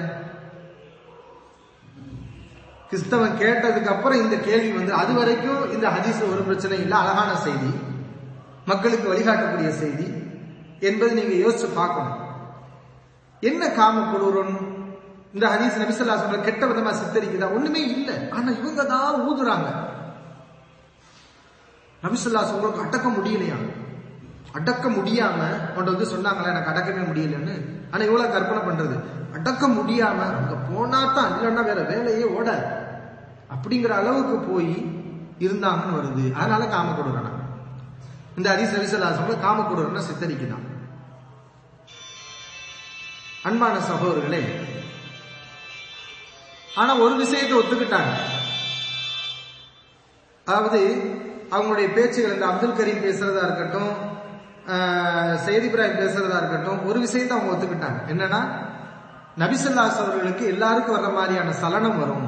ஒரு பெண்ணை பார்த்தா எல்லாருக்கும் என்ன ஏற்படுமோ அதுவும் அவங்களுக்கு ஏற்படும். அது பிரச்சனை இல்லையா? அப்ப வேற என்னத்தான் உனக்கு பிரச்சனை? அது பிரச்சனை இல்லை, சலனம் வரும், அது இயல்புதான் அது. ஆனா அந்த காமத்தை அடக்க முடியாம இருந்தாங்களா, அதுதான் பிரச்சனையா? இதுதான் பிரச்சனையா இருக்கு. இது நபி ஸல்லல்லாஹு அலைஹி வஸல்லம் தவறா சித்தரிக்குது அப்படிங்கிறாங்க. இன்னொன்னு, அவர்களுடைய பேச்சிலே ஒரு முரண்பாட்டை நீங்க பார்க்கலாம். அப்துல் கரீம் பேசும்போது அவர் சொல்றார், இந்த ஹதீஸ் 2 பகுதியாக இருக்குது. ஒன்று நபி ஸல்லல்லாஹு அலைஹி வஸல்லம் செயலாக ஒன்று வருகிறது, நபி ஸல்லல்லாஹு அலைஹி வஸல்லம் சொல்லாக இன்னொரு பகுதி வருகிறது. ரெண்டும் சேர்ந்தும் ஹதீஸாக வருகிறது. நபி ஸல்லல்லாஹு அலைஹி வஸல்லம் ஒரு பெண்ணை பார்த்தாங்க, அந்த பெண் அந்த நபி ஸல்லல்லாஹு அலைஹி வஸல்லம் கவர்ந்தார்கள். பிறகு மனைவிடத்துல போனாங்க, இல்லறத்துல ஈடுபட்டாங்க, வந்து இப்படி சொன்னாங்க அப்படின்ட்டு வருது. இதுல அப்துல் கரீம் என்ன சொல்றாருன்னா, நபி ஸல்லல்லாஹு அலைஹி வஸல்லம் சொல்லாக வரக்கூடியது பிரச்சனையே இல்லையா? என்ன, உங்களில் ஒருவர் ஒரு பெண்ணை கண்டுவிட்டால் அந்த பெண் அவரை கவர்ந்து விட்டால் தன்னுடைய மனைவிடத்திலே செல்லட்டும், ஏனென்றால் இது அவருடைய உள்ளத்தில் உள்ளதை நீக்கிவிடும். இப்படி நபியுடைய சொல்லாக வர்றது அது லைஃபான ஹதீஸான இட்டுக்கட்டப்பட்ட ஹதீஸ் இல்லையா? அதுல கருத்து பிழை எதுவுமே இல்லையா? ஆனா இந்த நபி செஞ்சதாக வருதே, அதுலதான் பாரிய பிரச்சனையா. எதை நபி சொல்றாங்களோ அதை அப்படியே செஞ்சதா வருது, வேற என்னமே இல்லையே. அப்ப இது சரின்னு சொன்னா கருத்து பிழை இல்லை என்றால் அதுல என்ன கருத்து பிழை இருக்குது? இதை நாம சிந்திச்சு பார்க்கணும். அன்பான சகோதரர்களே, அல்லாஹ்வே திருமறை குர்ஆன்ல சொல்லி காட்டுகிறார், நபிமார்களும் மனிதர்கள் தான், எல்லாருக்கும் வர்ற மாதிரியான நிலை அவர்களுக்கும் உண்டு. அதுதான் இஸ்லாத்துடைய கோட்பாடு. அதுக்கு உதாரணம் அவங்களே ஒரு வசனம் கூட காட்டுறாங்க, வலக்கத் ஹம்மத் பிஹி வ ஹம்ம பிஹா. யூசுப் அலைஹிஸ்ஸலாம் அவர்களை பற்றி அல்லாஹ் சொல்லும்போது, அவளும் இவரை நாடிவிட்டார், இவரும் அந்த பெண்ணை நாடிவிட்டார் அப்படின்னு அல்லாஹ்வே குர்ஆன்ல சொல்றாங்க. நபிமாருக்கு சலனம் வரத்தான் செய்யும். அது மாதிரி புகாரியில் 6243வது ஒரு ஹதீஸ் இருக்கிறது. நபி ஸல்லல்லாஹு அலைஹி வஸல்லம் சொல்றாங்க, இன்னல்லாஹ கதப அலா இப்னி ஆதம ஹத்தஹு மினஸ் ஸினா. அல்லாஹ் ஆதமுடைய மகனுக்கு விபச்சாரத்தில் அவனுடைய பங்கை முடிவு செய்து விட்டான், விதித்து விட்டான். என்ன, அதுரக தாலிக லா மஹாலா, சந்தேகம் இல்லாமல் அதை அவன் அடைந்தே தீருவான். இந்த நிலையை எல்லா பேரும் அடையத்தான் செய்வான், அடையாம யாருமே இருக்க முடியாது. இதை நபி ஸல்லல்லாஹு அலைஹி வஸல்லம் சொல்றாங்க. அது என்ன நிலை? கெட்ட வார்த்தையை பேசிடுறது, கெட்ட காட்சிகளை பார்த்துடுறது. இது விதிச்சுட்டான் அல்லாஹ், இது சந்திச்சுதான் ஆகணும். ஆதமுடைய மகன் யாரால இருக்காங்களோ அவங்க எல்லாருக்கும் இது வந்து ஆகும், வராம இருக்க முடியாதுன்னு நபி ஸல்லல்லாஹு அலைஹி வஸல்லம் சொல்லி இருக்கிறாங்க. நபி ஸல்லல்லாஹு அலைஹி வஸல்லம் ஆதமுடைய மகன்கள் ஒருவரா இல்லையா? ஆதமுடைய மகன் தானே. இதுவும் இந்த ஹதீஸை செஞ்சு பார்க்கணும். 33வது அத்தியாயம் 52வது வசனத்துல அல்லாஹ் சொல்றான், நபியே, இவ்வளவுதான் உங்களுக்கு மனைவிமார்கள் அனுமதி, இதுக்கப்புறம் கல்யாணம் முடிக்கிறதுக்கு உங்களுக்கு அனுமதி இல்லை. வலவ் அஜபக ஹுஸ்னுஹுன்ன, மற்ற பெண்களின் அழகு உன்னை கவர்ந்தாலும் உமக்கு அனுமதி இல்லை. குர்ஆன் வசனமே இருக்குது. எப்படி? மற்ற பெண்களை நீ திருமணம் முடிக்க கூடாது, அந்த பெண்களுடைய அழகு உண்மை கவர்ந்தாலும் சரியே. அப்ப அல்லாஹ் என்ன சொல்லுகிறான்? நபி ஸல்லல்லாஹு அலைஹி வஸல்லம் நம்மள மாதிரி உள்ள மனிதர் தான், அவர்களுக்கும் மற்ற பெண்களுடைய அழகு அதுல கவர்ச்சி ஏற்படலாம் என்று ரப்புல் ஆலமீன் சொல்கிறார். இதுதான் நபி ஸல்லல்லாஹு அலைஹி வஸல்லம் ஏற்பட்டிருக்கு. இப்ப இவங்க வைக்கக்கூடிய பிரதான குற்றச்சாட்டு என்னன்னா, இந்த எண்ணெய் ஏற்பட்டது கூட பிரச்சனை இல்லை, ஆனா அதை அடக்க முடியாம இருந்துட்டாங்க. பாத்தீங்களா, அடக்க முடியாம இருந்துட்டாங்க, அதுதான் பிரச்சனை அப்படிங்கிறாங்க. அடக்க முடியாம என்ன அந்த பெண்ணுக்கு முன்னாடியே போனாங்களா? நபி ஸல்லல்லாஹு அலைஹி வஸல்லம் இந்த ஹதீஸ் தப்பா சித்தரிக்குது, காம கொடூரனை சித்தரிக்குதுன்னா எப்ப சொல்லலாம்? ஒரு பெண்ணை பார்த்தாங்க, அந்த பெண்ணு கவர்ந்தது, உடனே அந்த பெண்ணுக்கு பின்னாடி போயிட்டாங்க, தப்பான காரியத்தை செஞ்சுட்டு வந்தாங்கன்னு சொன்னா நீங்க சொல்லுங்க, இது நபியுடைய தகுதிக்கு தகுதி இல்லாத விஷயம், நபி கட்டுப்பாடு இல்லாம இருந்திருக்கிறாங்க அப்படின்ட்டு சொல்லலாம். ஹதீஸ் அப்படி இல்லவே இல்லை. ஒரு ஹலாலை தேடி நபி போயிருக்கிறாங்க. நபி ஸல்லல்லாஹு அலைஹி வஸல்லம் அந்த பெண்ணை விட்டுட்டு அந்த பெண்ணு தப்பான தோற்றத்துல வந்திருக்கிறார், ஃபி சூரத்தி ஷைத்தான், ஷைத்தானுடைய தோற்றத்துல வந்திருக்கிறார். ஆனா நபி ஸல்லல்லாஹு அலைஹி வஸல்லம் என்ன செய்யறாங்க? தன்னுடைய சிந்தனையை மாத்திட்டு அந்த பெண்ணை விட்டுட்டு, அந்த பெண்ணு அது ஹராம், அது அல்லாஹ் நமக்கு அனுமதிக்கல, அந்த வழியில போகக்கூடாதுன்னு சொல்லி ஹலாலை தேடி போறாங்க. ஹலாலை தேடி போனதுதான் இவங்களுக்கு பிரச்சனை. இப்போ நபி அவர்கள் மனைவியை தேடி தானே போனாங்க, மனைவியை தேடி போனா அவங்க கட்டுப்படுத்தலையா. அப்ப என்னன்னா இவங்க அந்த யூதனாவை கிறிஸ்தவனாவே மாறிட்டாங்க. ஏன்னா கிறிஸ்தவனுடைய சிந்தனை என்னன்னா, அவன் பாலியலை கட்டுப்படுத்துறதுக்கு அவன் ஒரு விளக்கம் வச்சிருக்கிறான். இஸ்லாம் நமக்கு பாலியல் உணர்வை கட்டுப்படுத்துறதுக்கு நமக்கு ஒரு விளக்கம் சொல்லுது. அவன் வச்சிருக்கக்கூடிய விளக்கம் என்ன? கல்யாணம் செய்யக்கூடாது, மனைவிடத்தில் ஈடுபடக்கூடாது, ஆனால் கட்டுப்பாடோடு இருக்க வேண்டும் அப்படின்னு சொல்லிவிட்டு ஒரு கட்டுப்பாடு இல்லாம எல்லாத்தையும் பண்ணிட்டு தெரியுமா. இதுதான் அவன் வச்சிருக்கக்கூடிய கட்டுப்பாடு. ஆனா அல்லாஹ் ரசூல் நமக்கு சொன்ன கட்டுப்பாடு என்ன? உன்னுடைய உணர்வு அடக்கி கொண்டு இருக்கு. இதை சொல்ல நமக்கு, உனக்கு அல்லாஹ் ஹலால வச்சிருக்கான், அங்க போய் அதுக்கு வடிகால நீ தேடிக்கும், இதுதான் உனக்கு கட்டுப்பாடு. இதுதான் இஸ்லாம் சொல்லக்கூடிய நமக்கு கட்டுப்பாடு. இதே நபி ஸல்லல்லாஹு அலைஹி வஸல்லம் ஹதீஸ்ல எது செஞ்சாங்களோ அதையே நமக்கு வேற ஹதீஸ்ல வழிகாட்டி இருக்கிறாங்க. அதெல்லாம் நம்ம ஏற்றுதான் இருக்கிறோம். உதாரணத்துக்கு ஒரு செய்தியை நான் சொல்றேன். புகாரியில 1905வது ஹதீஸ் நபி ஸல்லல்லாஹு அலைஹி வஸல்லம் சொல்றாங்க, மனிஸ்ததா மின்குமுல் பாஅத, வாலிபர்கள் கூட்டமே, உங்களில் யார் திருமணம் முடிக்க சக்தி இருக்குதோ ஃபல்யத்தஸவ்வஜ், கல்யாணம் முடிச்சிருங்க, கல்யாணம் பண்ணிருங்க. ஃபைன்னஹு அகது லில்பஸரி வஹ்ஸனு லில்ஃபர்ஜி. ஏன்னா கல்யாணம் முடிக்கிறது தான் உங்களுடைய கற்பொழுக்கத்திற்கும் பார்வைக்கும் பாதுகாப்பு. கற்பொழுக்கத்துக்கும் பாதுகாப்பு, பார்வைக்கும் பாதுகாப்பு நபி ஸல்லல்லாஹு அலைஹி வஸல்லம் சொல்றாங்க. அப்ப இஸ்லாம் நமக்கு சொல்லக்கூடிய கட்டுப்பாடு என்னன்னா, நீ உணர்வை கட்டுப்படுத்து, கல்யாணம் முடிக்காத, கட்டுப்பாடோடு இருக்கணும். அப்படி இருந்தாதான் நீ சூப்பர் அப்படிலாம் இஸ்லாம் சொல்ல. அப்படி இருக்காத, உனக்கு ஆபத்து, அப்படி நீ இருந்தனா வழிகேடுன்னு சொல்லக்கூடிய மார்க்கம் இந்த மார்க்கம். அல்லாஹ் உனக்கு ஹலால தேடி போய் நீ கட்டுப்பாடோட எரி. அதுதான் கட்டுப்பாடு, அதுதான் ஒழுக்கம், அதுதான் மாண்பு நெறி. இதைத்தான் நபி ஸல்லல்லாஹு அலைஹி வஸல்லம் நமக்கு சொல்லி இருக்கிறாங்க. கல்யாணம் முடியுங்க, அதுதான் பார்வைக்கு, கற்பொழுக்கத்துக்கு, எல்லாத்துக்கும் ஒழுக்கமா இருக்கும் அப்படின்னு சொல்றாங்க நபி ஸல்லல்லாஹு அலைஹி வஸல்லம் சொல்றாங்க. அதைத்தான் இந்த ஹதீஸ நபி ஸல்லல்லாஹு அலைஹி வஸல்லம் செஞ்சிருக்கிறாங்க. ஒரு பெண்ணை பாக்குறாங்க, ஒரு எண்ணம் ஏற்படுது, உடனே என்ன செய்யறாங்க, மனைவி இடத்துல போறாங்க, ஹலால தேடி போறாங்க. இவங்க நினைக்கிறாங்க, இவங்க சொல்றாங்க அங்கெல்லாம் போக கூடாது, அடக்கிட்டு இருக்கணுமா. எப்படின்னா எங்கேயும் போக கூடாது, மனைவியை தேடி போக கூடாது, அடக்கிட்டு இருக்கணும். அதுதான் கட்டுப்பாடு. இது கிறிஸ்தவனுடைய கட்டுப்பாடு, யூத நசராவுடைய கட்டுப்பாடு. அதுலயே நீ போய் சிக்கன. நீ அவன் கேட்ட கேள்வினால வந்த பலாதான் உனக்கு இப்படி சுத்தி உன்னை பிடிச்ச ஆட்டுது. அன்பான சகோதரர்களே, இதை நம்ம சிந்திச்சு பார்க்கணும். இதுதான் கட்டுப்பாடு. மனைவி இடத்துல போறது, அதுக்குரிய வழிகால தேடிக்கொள்ள கட்டுப்பாடு. சொல்ல போனா இது நபி அவர்களை காம கொடூரம் கிடையாது. இஸ்லாமிய பார்வையில் நபி அவர்கள் செய்த மிகப்பெரிய ஒரு சிறப்பான ஒரு காரியம். சிறப்பான ஒரு காரியம் தானே. ரசூலுல்லாஹி ஸல்லல்லாஹு அலைஹி வஸல்லம் என்ன சொன்னாங்க, உங்கள் மனைவி இடத்துல இல்லறத்துல ஈடுபடுவது கூட என்னது, தர்மம் என்று நபி அவர்கள் சொன்னாங்க. அப்ப சஹாபாக்கள் கேட்டாங்க, எங்கள் வர்றாரு, அவர் ஆசையை தீர்த்துக்கிறதுக்காண்டி போறாரு, அவருக்கு போய் கூலி கிடைக்குமா? அவருக்கு தேவைக்காண்டி போறாரு, அதுல போய் அவருக்கு கூலி கிடைக்குமா அப்படின்னு ஆச்சரியப்பட்டாங்க. அதுக்கு ரசூலுல்லாஹி ஸல்லல்லாஹு அலைஹி வஸல்லம் சொன்ன பதில் இந்த ஹதீஸோட அப்படியே பொருந்தி போகுது. நபி ஸல்லல்லாஹு அலைஹி வஸல்லம் என்ன சொன்னாங்க, அரஐத்தும், இங்க பாருங்க, லவ் வலஅஹா ஃபில் ஹராம் அகான அலைஹி ஃபீஹா விஸ்ரு. இவன் தன்னுடைய இந்த இச்சையை ஹராமான அடிப்படையில் தீர்த்து கொண்டால் அவன் மேல பாவம் வருமா, குற்றம் வருமான்னு கேட்டாங்க. ஆமா, குற்றம் வரும். ஹராமான அடிப்படையில் இதுக்கு வழி தேடினா குற்றம் வரத்தான் செய்யும். கதாலிக லவ் வலஅஹா ஃபில் ஹலால், அப்படின்னா அவன் ஹலாலான அடிப்படையில் அதை தீர்த்து கொண்டால் யகூனு லஹு ஃபீஹா அஜ்ருன், அவனுக்கு அதுல கூலி உண்டு, நன்மை உண்டு. அவன் ஆசைதான் முடியுது, ஆனா அதுக்கு அல்லாஹ் கூலியை தருவான். ஏன்னா ஹலாலை தேடி போனேல. இந்த இடத்துல ரசூலுல்லாஹி ஸல்லல்லாஹு அலைஹி வஸல்லம் எதை தேடி போறாங்க?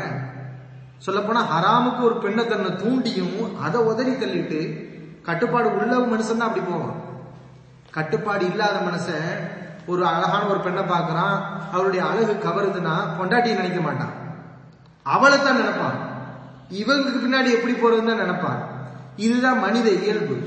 அதுதான் பாருங்க, நிறைய குடும்பங்கள்ல பாருங்க, மனுஷன் இந்த வப்பாட்டி வச்சுக்கிறது, இதெல்லாம் எதுக்கு பாத்தீங்கன்னா இந்த பிரச்சனை தான். என்ன பிரச்சனை? மனைவி அழகா இருப்பா, வேறொரு நேரத்துல ஒரு அழகுல சிக்கிடுவானா, அப்ப அங்க போயிடுவான். இதுக்கு ரசூலுல்லாஹி ஸல்லல்லாஹு அலைஹி வஸல்லம் அழகா கணவன் மனைவி உறவை பலப்படுத்துற மாதிரி, உனக்கு இப்படி வந்துருச்சுன்னா அங்க போயிடாதடா, உன்னுடைய சிந்தனையை மாத்திக்கிட்டு மனைவிட்டு போகல, அவ அழகு உன் மனசுல இருந்துகிட்டே இருக்கும். அந்த கவர்ச்சி உணர்வு உன் உள்ளத்துல கொஞ்சம் கொஞ்சமா இருந்து உன்னை அழிக்கும். அவள்கிட்ட நீ விபச்சாரம் பண்ணிடுவ. இப்ப இல்லாட்டாலும் எப்பயும் விபச்சாரம் பண்ணுவேன். ஆனா இது வரும்போதே உன் மனைவிட்ட நீ போயிட்ட, உன்னுடைய அன்பை மனைவிட்ட காட்டிட்ட, அவன் உன்னிடத்துல அன்பை காட்டிட்டானா நீங்க ரெண்டு பேர் கணவன் மனைவி உறவு பலப்பற்றும். இவ்வளவு அழகான, இன்னும் சொல்ல போனா அதுல நிறைய அழகான சட்டங்கள்லாம் அடங்கி இருக்குது அந்த ஹதீஸ்ல. என்ன சட்டங்கள்? பகல் நேரத்துல தான் நடக்குது. நம்ம சமூகத்துல சில பேர் இருக்காங்கல்ல, இரவுலதான் கணவன் மனைவி இல்லறம், பகல் நேரத்துல தான் கிடையாது, அது பெரிய தப்பு அப்படின்னு நினைச்சிட்டு இருக்கிறாங்க. அழகான விசுவாசம் சொல்றாங்க, அது ஒரு பசி மாதிரி. ஒரு மனிதனுக்கு பசி எடுத்தா அவன் எப்ப வேணா சாப்பிடலாம். அதே மாதிரிதான் அவனுக்கு தேவை ஏற்பட்டால் கணவன் மனைவியாக இருந்தாலும் பகல் நேரத்தில் ஈடுபடணும், அவர்களை தடுக்க கூடாதுன்னு அழகான ஒரு விஷயத்தை நமக்கு சொல்லித்தரக்கூடிய மார்க்கம். இதுல என்ன பிரச்சனை, என்ன அசிங்கம் இருக்குது? யாருடைய பார்வையில் அசிங்கம்? ஹதீஸ்ல அசிங்கமா அல்லது இவர்களுடைய பார்வையில் அசிங்கமா?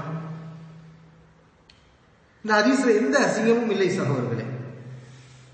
இவங்களுடைய பேச்சுகள்ல தான் அசிங்கம் இருக்கு, இவருடைய சிந்தனைகள்ல தான் அசிங்கம் இருக்குது. மாற்று மதத்தினுடைய சிந்தனையில அசிங்கம் இருக்குது, அது அப்படியே இங்க தாவிக்கிறது. அங்கிருந்து இவருடைய சிந்தனைக்கு தாவிக் கொள்கிறது. அல்லாஹ் பாதுகாக்கணும். ஆக இது கட்டுப்பாடுதான். நபி ஸல்லல்லாஹு அலைஹி அவர்கள் கட்டுப்பாடோடு தான் இருந்திருக்கிறாங்க. மனைவியை தேடி போயிருக்கிறாங்க. அடக்கிக்கிட்டே இருக்கணும் இஸ்லாம் சொல்லல. இதை புரிய வேண்டும். இது இரண்டாவது குற்றச்சாட்டு. மூன்றாவது சகோதரர்களே, 3 குற்றச்சாட்டு வச்சாங்க இல்லையா? அவர்கள் சொன்ன மூன்றாவது குற்றச்சாட்டு, இந்த ஹதீஸ் அறிவிப்பாளர் தொடரிலே பலவீனமானது. இந்த ஹதீஸ் அறிவிப்பாளர் தொடர் இதிலே பலவீனமானதா? இது என்னன்னா துணைச்சான்று. ஏன்னா இந்த ஹதீஸ நம்ம அறிவிப்பாளர் தொடர்ல பலவீனம் சொல்லிட்டு யாரும் வாய் திறக்க மாட்டாங்க. என்ன ஹதீஸுக்குரிய அந்த ரூல்ல வந்துருதுல, அது இல்லாம பேசினாதான் எல்லாரும் கொக்கரிப்பார்கள் அப்படின்னு சொல்லி தேடி பார்த்திருக்கிறாங்க. அறிவிப்பாளர் தொடர்ல ஒரு குறை சொல்ல முடியும் என்ற அடிப்படையில் இதை அவங்க சொல்லி இருக்கிறாங்க. அபு ஜுபைர் என்பவர் இங்கே வருகிறார். அபு ஜுபைர் இவர் தத்லீஸ் செய்யக்கூடியவர். தத்லீஸ் என்றால் என்ன? இருட்டடிப்புங்கிற வேலை. அதாவது தன்னுடைய ஆசிரியரிடம் பல ஹதீஸை இவர் கேட்டிருப்பார். தன்னுடைய ஆசிரியரிடமிருந்து இவர் பல ஹதீஸ்களை கேட்டிருப்பார். ஆனால் இவர் ஒரு சில ஹதீஸ்களை ஆசிரியர்கிட்ட நேரடியாக கேட்டிருக்க மாட்டார், வேறொரு ஆள்கிட்ட கேட்டிருப்பார். அந்த வேறொரு ஆளை சொல்லாமல் நேரடியாக ஆசிரியர்கிட்ட கேட்ட மாதிரி ஆசிரியர் சொன்னார் அப்படின்னு சொல்லிடுவார். ஆனா இவர் எந்த ஹதீஸ் சொல்றாரோ அந்த ஹதீஸை நேரடியாக கேட்டிருக்க மாட்டார். இவருக்கு ஆசிரியர் ஒரு ஆள் இருப்பார். இதுதான் தத்லீஸ் என்பது, இருட்டடிப்பு வேலை என்று சொல்வார்கள். இதை இவர் செய்யக்கூடியவர். இது போன்ற நபர்கள் நான் கேட்டேன் என்பதை நேரடியாக தெளிவாக சொல்ல வேண்டும். இல்லை என்றால் அந்த ஹதீஸ் பலவீனமானது. இந்த சம்பவத்தில் வரக்கூடிய அபு சுபைர் ஜாபிர் ரலியல்லாஹு அன்ஹு அவர்களிடமிருந்து அறிவிக்கிறார், நான் நேரடியாக ஜாபிர் ரலியல்லாஹு அன்ஹு அவரிடம் கேட்டேன், ஜாபிர் ரலியல்லாஹு அன்ஹு அவர்கள் எனக்கு சொன்னார்கள் என்று எந்த ஒரு வாசகத்தையும் சொல்லவில்லை. எனவே இது பலவீனமான ஹதீஸ் என்று அவங்க மூணாவது ஒரு குற்றச்சாட்டு வச்சிருக்கிறாங்க. அபு சுபைர் அவர்களை பொறுத்தவரை யாருங்கிறத ஒரு சின்ன ஒரு விளக்கத்தை நீங்க வழங்கிக்கணும். இவர் ஒரு தாபியா. ஜாபிர் ரலியல்லாஹு அன்ஹு அவரிடமிருந்து 400க்கும் மேற்பட்ட ஹதீஸ்களை அறிவித்தவர். ஜாபிர் ரலியல்லாஹு அன்ஹு அவர்களுடைய மாணவர். அதிகமான ஹதீஸ்களை மனப்பாடம் செய்தவர் கூட. அதனாலதான் இஸ்லாமிய அறிஞர்கள் இவரை ஹாஃபில் என்று கூட சொல்லியிருக்கிறார். ஹாஃபில் யாரும் சொல்லுவாங்கன்னா நிறைய ஹதீஸ்களை மனனமிட்டு அறிவித்தவர்கள் ஹாஃபில்கள். இவர் ஒரு ஹாஃபில். அஹ்ஃபதுனா, ஜாபிர் ரலியல்லாஹு அன்ஹு அவருடைய மாணவர்களே அதிகமாக மனப்பாடம் செய்தவர். நிறைய ஹதீஸ்களை சொல்லி இருக்கிறாங்க. இஸ்லாமிய அறிஞர்கள்ல முந்தியவர்கள் யாரு? யஹ்யா இப்னு மயீன், அலி இப்னு மதீனி, அஹ்மது இப்னு ஹம்பல், இது போன்ற அறிஞர்கள் யாருமே இந்த தத்லீஸ்ங்கிற குற்றச்சாட்டை வைக்கல. இந்த குற்றச்சாட்டை இமாம் நஸை அவர்களும் அவர்களை பின்தொடர்ந்து சில பேர் இந்த குற்றச்சாட்டு என்ன செஞ்சிருக்காங்க, வச்சிருக்கிறாங்க. அது அபூ சுபைர் அவர்கள் தத்லீஸ் சில நேரங்களில் செஞ்சிருக்கிறாங்க, ஆனா அதிகமாக செஞ்சதில்லை. இவ்வளவு அதிகமான ஹதீஸ் அறிவிச்சிருக்கிறாங்க, அதிகமாக அவங்க செய்யல. ஒரு சில நேரங்களில் இந்த காரியத்தை செய்திருக்கிறார்கள். இது இருட்டடிப்பு செய்யணுங்கிற எண்ணத்துல கிடையாது. அதை நீங்க புரியணும். ஏன்னா இப்னு கையிம் ரஹிமஹுல்லாஹ் அவங்க சொல்றாங்க, இவருடைய தத்லீஸை பொறுத்தவரை இவர் யாரை விட்டுட்டு அறிவிக்கிறாரோ அவர் பொய்யரு, ஒரு பலகீனமான மோசமான ஒரு ஆளு, அந்த மாதிரி ஆளை இருட்டடி பண்ணிட்டு ஆசிரியர்கிட்ட கேட்ட மாதிரி அறிவிக்கிற ஆள் கிடையாது. இயல்பாக நம்மளே பேசுவோம் இல்லையா? இப்ப நான் சொன்ன விஷயத்தை நீங்க நேரடியா கேட்கறீங்க, வெளியில போய் அப்பாஸ் அலி இப்படி சொன்னாருன்னு நீங்க சொல்லுவீங்க. உங்களுக்கு நம்பகமான ஒரு ஆளு என்ன செய்யறாரு, நிஜாம் பாய் அப்பாஸ் அலி இப்படி சொன்னாருன்னு உங்கள்கிட்ட சொல்றாரு, இந்த தகவலை அவர் என்ன சொல்லி இருக்கிறாரு அப்படின்னு உங்கள்கிட்ட எத்தி வைக்கிறாரு. இப்ப நீங்க இன்னொரு ஆள்கிட்ட என்ன செய்றீங்க, அப்பாஸ் அலி இப்படி சொன்னாரு அப்படின்னு நீங்க என்ன செய்றீங்க, சொல்றீங்க. இது மாதிரி சில நேரங்களில் நம்மளும் பேசக்கூடிய வழக்கம் இருக்குது. இமாம்களாக இருந்தவர்களும் சில நேரங்களில் இப்படி பேசி இருக்கிறாங்க. ஜாபிர் அலியில் அவங்க சொன்னாங்கன்னு சொல்லுவாங்க, ஆனா நேரடியாக கேட்டிருக்க மாட்டாங்க. இந்த அடிப்படையில தான் அபு சுபைர் அவர்களிடம் சில நேரங்களில் தத்லீஸ் என்ற அந்த காரியம் நடந்தது. சரி, நம்ம தத்லீஸ்னு வச்சுக்கணும். அவங்க நேரடியாக கேட்ட வார்த்தையை சொன்னால்தான் அந்த ஹதீஸை ஏற்க முடியும், இல்லை என்றால் நம்மால் ஏற்க முடியாது என்பது வாதத்தை நம்ம ஏற்றுக்கணும். அதனால இந்த ஹதீஸை பலகீனம்னு சொல்ல முடியுமா, இந்த ஹதீஸை நிராகரிக்க முடியுமா என்றால் முடியாது. காரணம் என்னன்னா, இந்த ஹதீஸ் எங்க இருக்கு, சஹீஹ் முஸ்லிம்ல இருக்குது. சஹி முஸ்லிம்ல இருக்கிறது. இமாம் முஸ்லிம் அவர்கள் அபூ சுபைரிடமிருந்து 200க்கும் மேற்பட்ட ஹதீஸ்களை சஹி முஸ்லிம்ல ஆதாரமாக கொண்டு வந்திருக்கிறாங்க. ஒரு சில ஹதீஸ்களுக்கு நேரடியாக கேட்ட வார்த்தைகள் இருக்கிறது. ஆனால் பெரும்பாலான ஹதீஸ்களுக்கு அபூ சுபைர் அவர்கள் நேரடியாக கேட்டேன் என்று சொல்லாமலேயே ஜாபீர் கூறினார் என்று அபூ சுபைர் அறிவிப்பதாகத்தான் பெரும்பாலான ஹதீஸ்களை இமாம் முஸ்லிம் அவங்க கொண்டு வந்திருக்கிறாங்க. இப்போ ஒரு பொதுவான விதி என்னன்னு கேட்டா, புகாரி முஸ்லிம் இரண்டுமே சஹீஹான நூல்கள். அந்த நூல்ல ஒரு ஹதீஸை ஆதாரமாக இமாம் புகாரி அவங்களும் முஸ்லிம் அவங்களும் கொண்டு வந்தா அவர்கள் பதிவு செய்திருப்பதே இந்த ஹதீஸ் ஆதாரபூர்வமானது, இதில் இருக்கக்கூடிய ஆட்கள் நினைவாற்றல் உள்ளவர்கள், நம்பகமானவர்கள் என்பதற்கு சான்று. என இந்த அறிஞர்கள் இந்த நூலை அவர்கள் 2 பேர் தனியா தூக்கல, பெரும் பெரும் அறிஞர்களிடத்துல இதை எடுத்துக்காட்டி ஒப்புதல் வாங்கி இது சரி கண்டு தோத்திருக்கிறாங்க. இப்ப உதாரணமாக புகார்ல ஒரு அறிவிப்பாளர் வர்றார். அவரை பத்தி அறிவிப்பாளர் தர்ஜுமாக்கள்ல விவரங்கள்ல அவர் யாருன்னு தெரியல, அவருடைய நம்பகத்தன்மை அறியப்படவில்லை அப்படின்னு இருக்குது. ஆனா புகாரி இமாம் அதை ஆதாரமா எடுத்திருக்கிறாங்க. இது சரியான ஹதீஸா லைஃபான ஹதீஸான்னு கேட்டா, இப்ப ஹதீஸ் கலையில ஹதீஸின்கள் இமாம் புகாரி அவங்க ஆதாரமா கொண்டு வந்திருக்காங்கன்னா அவர் நம்பகமானவர் என்ற அங்கீகாரம் அதுல இருக்கிறது, அது சஹீஹான ஹதீஸ் தான். அதே அடிப்படையில தான் அபூ சுபைருடைய அறிவிப்புகள் எது தத்லீஸ் எது தத்லீஸ் இல்லை என்பதை இமாம் முஸ்லிம் அவர்கள் ஆராய்ந்துதான் அவங்க பதிவு செஞ்ச ஹதீஸ்கள்லாம் தத்லீஸ் இல்ல, அது ஜாபீர் ரலியல்லாஹு அன்ஹு அவர்கிட்ட அவங்க கேட்ட ஹதீஸ்கள் தான் என்ற அடிப்படையில் ஆதாரமா கொண்டு வந்திருக்கிறாங்க. அதற்கு அப்புறம் நம்ம அது நேரடியாக கேட்டு நம்ம கேட்க வேண்டிய அவசியம் இல்லை. இமாம் முஸ்லிம் அவர்களுடைய அங்கீகாரமே நமக்கு போதுமானது, இந்த ஹதீஸ் ஆதாரபூர்வமானது சஹீஹானது என்பதற்கு. இது நம்ம அளித்திருக்கக்கூடிய விளக்கங்கள். இந்த அவங்க சொன்ன 3 விமர்சனங்களுக்கு நம்ம பதில் சொல்லி இருக்கிறோம். இதை மக்களாகிய நீங்கள் சிந்தித்து பார்க்க வேண்டும். ஹதீஸின் பக்கம் நியாயம் இருக்குமே ஆனால் ஹதீஸை ஏற்றுக்கொள்ள வேண்டும். ஹதீஸை மறுத்தவர்கள் தவறாக மறுத்திருப்பார்களே ஆனால் அவர்கள் தங்களுடைய தவறுக்கு அல்லாஹ்விடத்திலே மன்னிப்பு கேட்டு ஹதீஸின் பக்கம் வர வேண்டும். எல்லாம் உள்ள இறைவன் நம் அனைவருக்கும் நேரான வழியை காட்டி நபி ஸல்லல்லாஹு அலைஹி வஸல்லம் வழியில் பயணிக்கக்கூடிய பாக்கியத்தை நம் அனைவருக்கும் தந்தருவானாக. வேறு இது தொடர்பாக எதுவும் சந்தேகம் இருந்தால் நீங்க கேட்கலாம். இப்ப நம்ம பேசின விஷயங்கள் தொடர்பாக அபூ சுபைர் இமாம் முஸ்லிம் வந்து பதிவு செய்யப்பட்டவர் அல்ல அப்படின்ற ஒரு வரையறை வச்சிருக்காங்க. இமாம் நஸீ பதிவு செய்யக்கூடியவர் அப்படின்னு சொல்றாங்க. நாம எப்படி அதை அனுமதிக்கிறோம் அப்படின்னு கேட்கிறோம். சகோதரன் என்ன கேட்கிறாங்கன்னா, அபூ சுபைரை பற்றி இமாம் முஸ்லிம் அவர்கள் அவர் தத்லீஸ் செய்யக்கூடியவர் இல்லைன்னு சொல்றாங்க, ஆனா நஸீ இமாம் அவர் தத்லீஸ் செய்யக்கூடியவருங்கிறாங்க. இப்ப இந்த 2 அறிஞருடைய கருத்துல நம்ம யாருடைய கருத்தை எடுத்துக்கிறது அப்படின்ற ஒரு கேள்வி கேட்குது. அபூ சுபைர் அவர்கள் தத்லீஸ் செய்யக்கூடியவர் என்று நஸீ இமாம் சொல்றாங்க. இமாம் முஸ்லிம் அவர்கள் தத்லீஸ் செய்யக்கூடியவர் இல்லைன்னு சொல்லல, எங்கேயுமே அவங்க சொல்லல. அவங்க அபூ சுபைருடைய அறிவிப்போல பதிவு தான் பண்ணியிருக்கிறாங்க. தத்லீஸ் என்பது அது ஒரு விரிவான பார்வையில் நம்ம பார்க்க வேண்டிய விஷயம். சும்மா அவர் தத்லீஸ் செய்யக்கூடியவர் நம்ம சொல்லிட முடியாது. தத்லீஸ் செய்யக்கூடியவர் என்றால் எப்படி தத்லீஸ் செய்யக்கூடியவர், யார் அவர் மறைக்கக்கூடியவர், அவர்களுடைய அறிவிப்புகள் எவ்வளவு இருக்குது, இந்த காரியம் அவரிடத்துல எப்படி ஏற்பட்டிருக்கிறது அப்படின்னா நிறைய சுஃபியான் போன்ற ஆட்கள் பெரிய பெரிய இமாம்கள் கூட தத்லீஸ் சொல்லி தள்ளி விட்டுறாங்க. ஆனா அவங்க தத்லீஸ் செய்யக்கூடியவங்களா இருந்தாலும் அது பிரச்சனை இல்லை. ஏன்னா அரிதாக வரக்கூடிய விஷயங்கள் வரும்போது நம்ம அதை கண்டுக்கிற மாட்டாங்க ஹதீஸ் கலையில, அது சின்னஞ்சிறு விஷயம். இமாம் முஸ்லிம் அவர்கள் அபூ சுபைர் தத்லீஸ் செய்யாதவர்னு எங்கேயுமே சொல்லல. அதனால நஸீ இமாமுக்கு எதிரான ஒரு கூற்றாக முஸ்லிம் இமாமுடைய கூற்று வரல. அவங்க ஆய்வு பண்ணியிருக்கிறாங்க. ஆய்வு பண்ணி ஜாபீரிடமிருந்து நேரடியாக கேட்ட செய்திகள் எது என்பதை அவர்கள் ஆய்வு பண்ணி உறுதிப்படுத்தி அவங்க பதிவு பண்ணியிருக்கிறாங்க.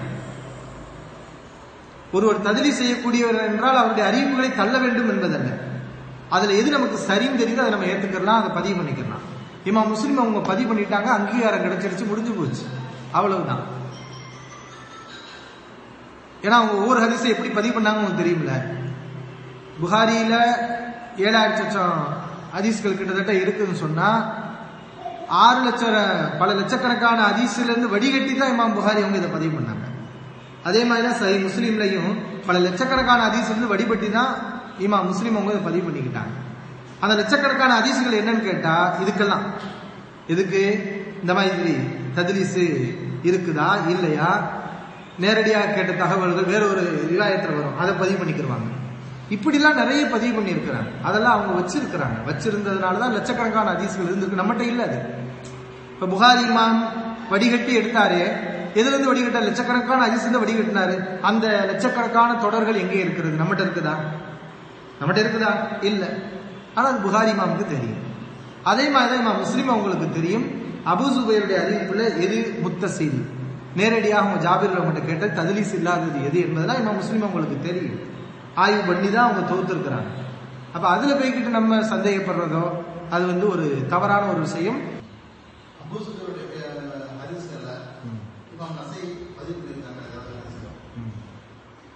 அதாவது அபூ சுபைருடைய ஹதீஸ்களை இமாம் நஸை அவங்க ஏதாவது பதிவு பண்ணியிருக்காங்களா அப்படின்னு கேட்கிறாங்க. நஸை இமாம் அவங்களே பதிவு பண்ணியிருக்கிறாங்க. அவர் நேரடியாக கேட்டேன்னு சொல்லாத ஹதீஸ்களை கூட இமாம் நஸை பதிவு பண்ணியிருக்காங்க. அபூதாவுது முஹத்திஸீன்கள் நிறைய பேர் என்ன செஞ்சிருக்காங்க, இமாம் முஸ்லிம் அவர்கள் பதிவு பண்ண மாதிரி அவங்களும் பதிவு பண்ணி தான் இருக்கிறாங்க. அது பொய் என்று சொல்லியோ அவங்க எங்கேயுமே என்ன செய்ய நிராகரிக்கல. அப்ப அவங்கன்னு ஒரு ஆய்வு வச்சிருக்கிறாங்க. அந்த ஆய்வின் அடிப்படையில் அவங்க என்ன செய்வாங்க, இந்த தத்லீஸ்ங்கிற விஷயத்தை அவங்க பார்த்து அதை பதிவு பண்ணி இருக்கிறாங்க அப்படிங்கறத நம்ம புரிஞ்சுக்கணும். இந்த ஹதீஸ் வந்து மௌலூன்னு சொல்றாங்க. மௌலூன்னா இட்டுக்கட்டப்பட்ட நபர் யாரும் நடந்து இருந்தாங்க. அப்படி காட்டி இருந்தாலும் அவர் சொன்ன மத்த ஹதீஸ் நிலை பண்ணிருக்காங்க. என்ன கேட்கிறாங்கன்னா, இந்த ஹதீஸ் இட்டுக்கட்டப்பட்டதுன்னு சொல்லி இருக்கிறாங்க அவங்க. ஆனா இட்டுக்கட்டக்கூடியவர் யாருங்கிறத அவங்க சொல்லி இருக்கிறாங்களா? அப்படி இருந்தால் அவர் எங்கெங்கெல்லாம் வருகிறார்களோ அவருடைய அனைத்து செய்திகளையும் இவர்கள் இட்டுக்கட்டப்பட்டது முடிவு பண்ணுவாங்களா அப்படின்னு அழகான ஒரு கேள்வியை கேட்டிருக்கிறாங்க. அவங்களுடைய வளமையே என்னன்னா, சஹீஹான ஹதீஸ்கள்ல யாரோ எவரோ ஏதோ பண்ணிட்டாங்கன்னு சொல்றதுதான். அவங்க எத்தனை ஹதீஸ்களை சஹீஹான ஹதீஸை மறுத்திருக்கிறாங்க. எந்த ஒரு ஹதீஸ்லையும் எல்லா ஹதீஸும் இட்டுக்கட்டப்பட்டதுன்னு சொல்லி மறுத்திருக்கிறாங்க. இந்த ஹதீஸ் இட்டுக்கட்டப்பட்டதுன்னு தான் சொல்றாங்க. இட்டுக்கட்டியது யாருன்னு நம்ம கேட்கிறோம். சரி அபூ சுபைர் தான் குறை சொல்றாங்கல்ல, சரி அபூ சுபைர் தான் இட்டு கட்டினாரா அப்படின்னு கேட்டா அதையும் சொல்ல மாட்டாங்க. சரி அபூ சுபைர் தானே தத்லீஸ் சொல்றீங்க, சரி அவரே இட்டு கட்டினாலும் வச்சுக்கிறோமே. ஏன்னா அவர் சோபாட்டிலிருந்து மட்டும் அறிவிக்கக்கூடிய ஹதீஸ் 400க்கும் மேற்பட்ட இருக்குது. அப்ப எவ்வளவு ஹதீஸ்கள் போகும், அதையும் இவங்க சொல்ல மாட்டாங்க. என்னன்னா யாரோ எவரோ எங்கேயோ ஏதோ பண்ணிட்டாங்க, இதுதான் பதில். அப்ப அவங்கள்ட்ட நம்ம எப்படி இந்த கேள்வி, அவங்க தான் இதுக்கு பதில் சொல்லணும், நான் பதில் சொல்ல முடியாது. அவங்க தான் என்ன செய்யணும், இப்படி நம்ம ஒரு ஆதாரம் இல்லாம இட்டுக்கட்டப்பட்டதுன்னு சொல்றோம். இட்டுக்கட்டப்பட்டதுன்னா இட்டுக்கட்டக்கூடியவர் யாராவது சொல்லணும், அல்லது இமாம்கள் சொல்லுவாங்க இந்த ஹதீஸ் இட்டுக்கட்டப்பட்டது சொல்லுவாங்க. அதுக்கு இவர் தான் சந்தேகத்துக்குரியவர்ங்கிறதையும் சேர்த்து சொல்லுவாங்க. இந்த ஹதீஸே இட்டுக்கட்டப்பட்டதுன்னா இந்த இவர் தான் ஆள் சரியில்லை, இவர் தான் இட்டு கட்டியிருப்பாரு அப்படின்னு ஆளையும் பர்டிகுலரா என்ன செய்வாங்க, இவர் தான் முத்தகமுன் அப்படின்னு சொல்லுவாங்க. ஆனா இவங்க யாரையுமே சொல்ல மாட்டேங்கிறாங்க. எல்லாரையும் நம்பமானவருங்கிறாங்க, ஆனா அந்த ஹதீஸை இட்டுக்கட்டப்பட்டதுங்கிறாங்க. அவங்க அறிவிக்க மற்ற ஹதீஸ் எல்லாம் ஏத்துக்கிறாங்க. இது வந்து ஒரு புரியாத புதிராகத்தான் இருக்கிறது. ஒரு ஹதீஸ் சொன்னாங்க, நான் அம்புத்தரையும் விளக்கம் கொடுக்க போகும்போது இவர் தத்லீஸ் செய்யக்கூடியவர் இது சம்பந்தப்பட்ட ஹதீஸ் சுமார் 150 ஹதீஸ் சஹீஹ் முஸ்லிம்லே இருக்கு. 150 ஹதீஸ்களும் நிராகரிக்கப்படக்கூடியது அப்படின்னு தெளிவாக அறிவிச்சு 150 ஹதீஸ்கள் என்னென்ன அப்படின்ட்டு அதாவது இந்த ஹதீஸை மறுத்து சகோதரர் அப்துல் கரீம் பேசும்போது அவர் என்ன செய்யறாருன்னா, அபூ சுபைர் அறிவிச்ச நேரடியாக கேட்டேன் என்பதை தெளிவுபடுத்தாமல் அவர் அறிவித்த ஹதீஸ்கள் சஹீஹ் முஸ்லிம்ல மட்டும் 150 ஹதீஸ்களுக்கு மேல இருக்குதான், அதை நாங்க மறுப்போம்னு அவர் அறிவிச்சிருக்கிறார். இந்த ஹதீஸை மறுக்கிறதுக்காக இப்ப எத்தனை ஹதீஸை மறுக்க வேண்டியதா போச்சு, 150 ஹதீஸ். இப்ப இந்த ஒரு ஹதீஸை ஒட்டி 150 ஹதீஸ் காலி ஆயிடுச்சு, அதை மறுப்போம்னு அறிவிச்சிருக்கிறாங்க. அந்த 150 ஹதீஸ்கள் என்ன அப்படின்னு கேட்கிறாங்க. அதாவது 150 ஹதீஸ்கள் என்ன என்பதை நம்ம பின்னாடி பார்ப்போம், பார்த்து நம்ம அதை ஒன்னா நம்ம பார்த்து தெரிஞ்சுக்கிற வேண்டியதுதான், தெரிந்து கொள்வோம். ஆனா இது எவ்வளவு பெரிய ஒரு ஆபத்தான வழின்னு பாருங்க. ரசூலுல்லாஹி ஸல்லல்லாஹு அலைஹி வஸல்லம் ஹதீஸ்கள்ல இப்படிப்பட்ட ஒரு போக்கு நமக்கு ஆரோக்கியமானதா? ஒரு ஹதீஸ்ல ஆரம்பிச்சு கடைசியில் எங்க போய் நிக்குது, 150 போயிடுச்சு. இப்போ 150 மட்டும் இல்ல, அது முஸ்லிமுக்கு வெளியிலேயே நிறைய ஹதீஸ் இருக்குதா இல்லையா? அப்படிலாம் இருக்குது சூழ்நிலைகள். இப்ப நம்ம சொன்ன இந்த விதிகளை எல்லாம் அவங்க கவனத்துல கொண்டு வந்தாங்கன்னா இந்த தவறான முடிவை அவங்க தவிர்த்திருக்கலாம். இது நம்முடைய அவர்களுக்கு நம்ம தரக்கூடிய ஒரு ஆலோசனை.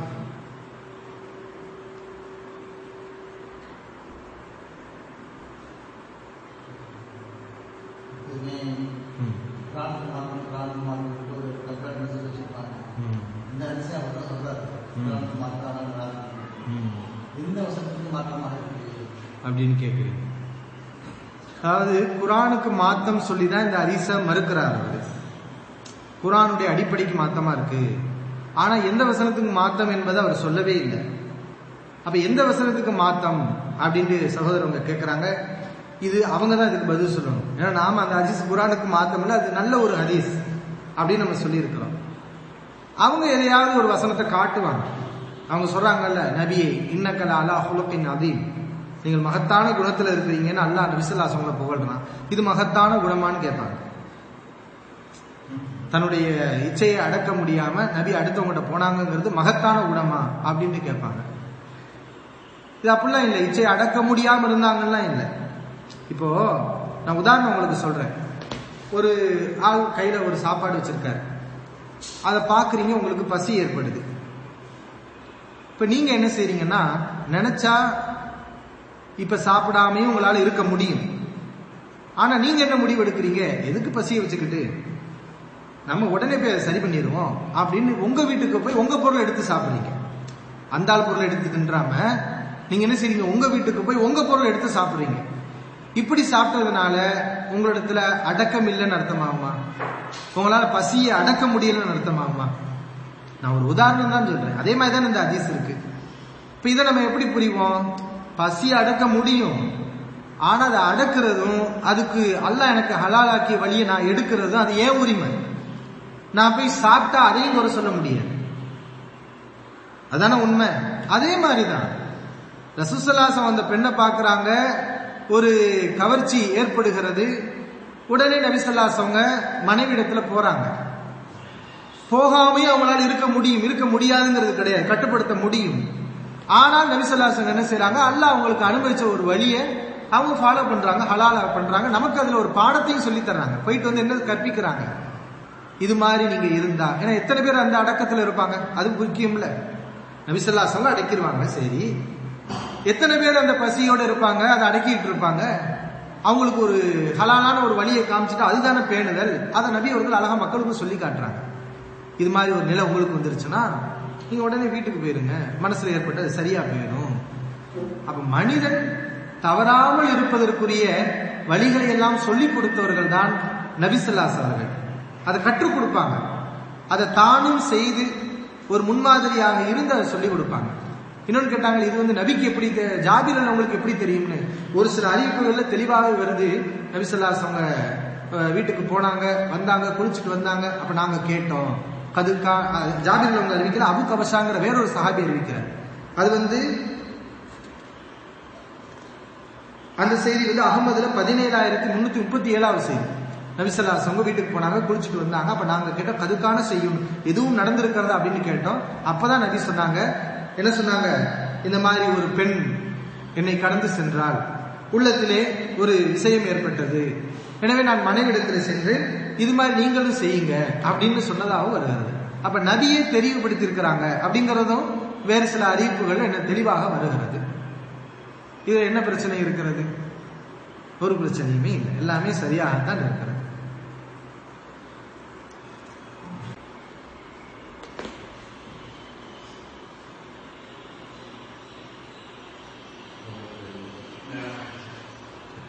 சுப்ஹானக அல்லாஹும்ம வ பிஹம்திக அஷ்ஹது அல்லா இலாஹ இல்லா அன்த அஸ்தக்ஃபிருக வ அத்தூபு இலைக்.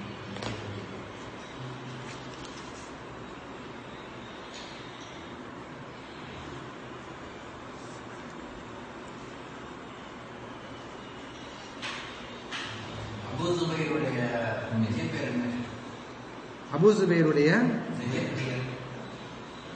முஸ்லிம் பின் ததுருஸ் நினைக்கிறேன். முஸ்லிம் இப்னு ததுருஸ்.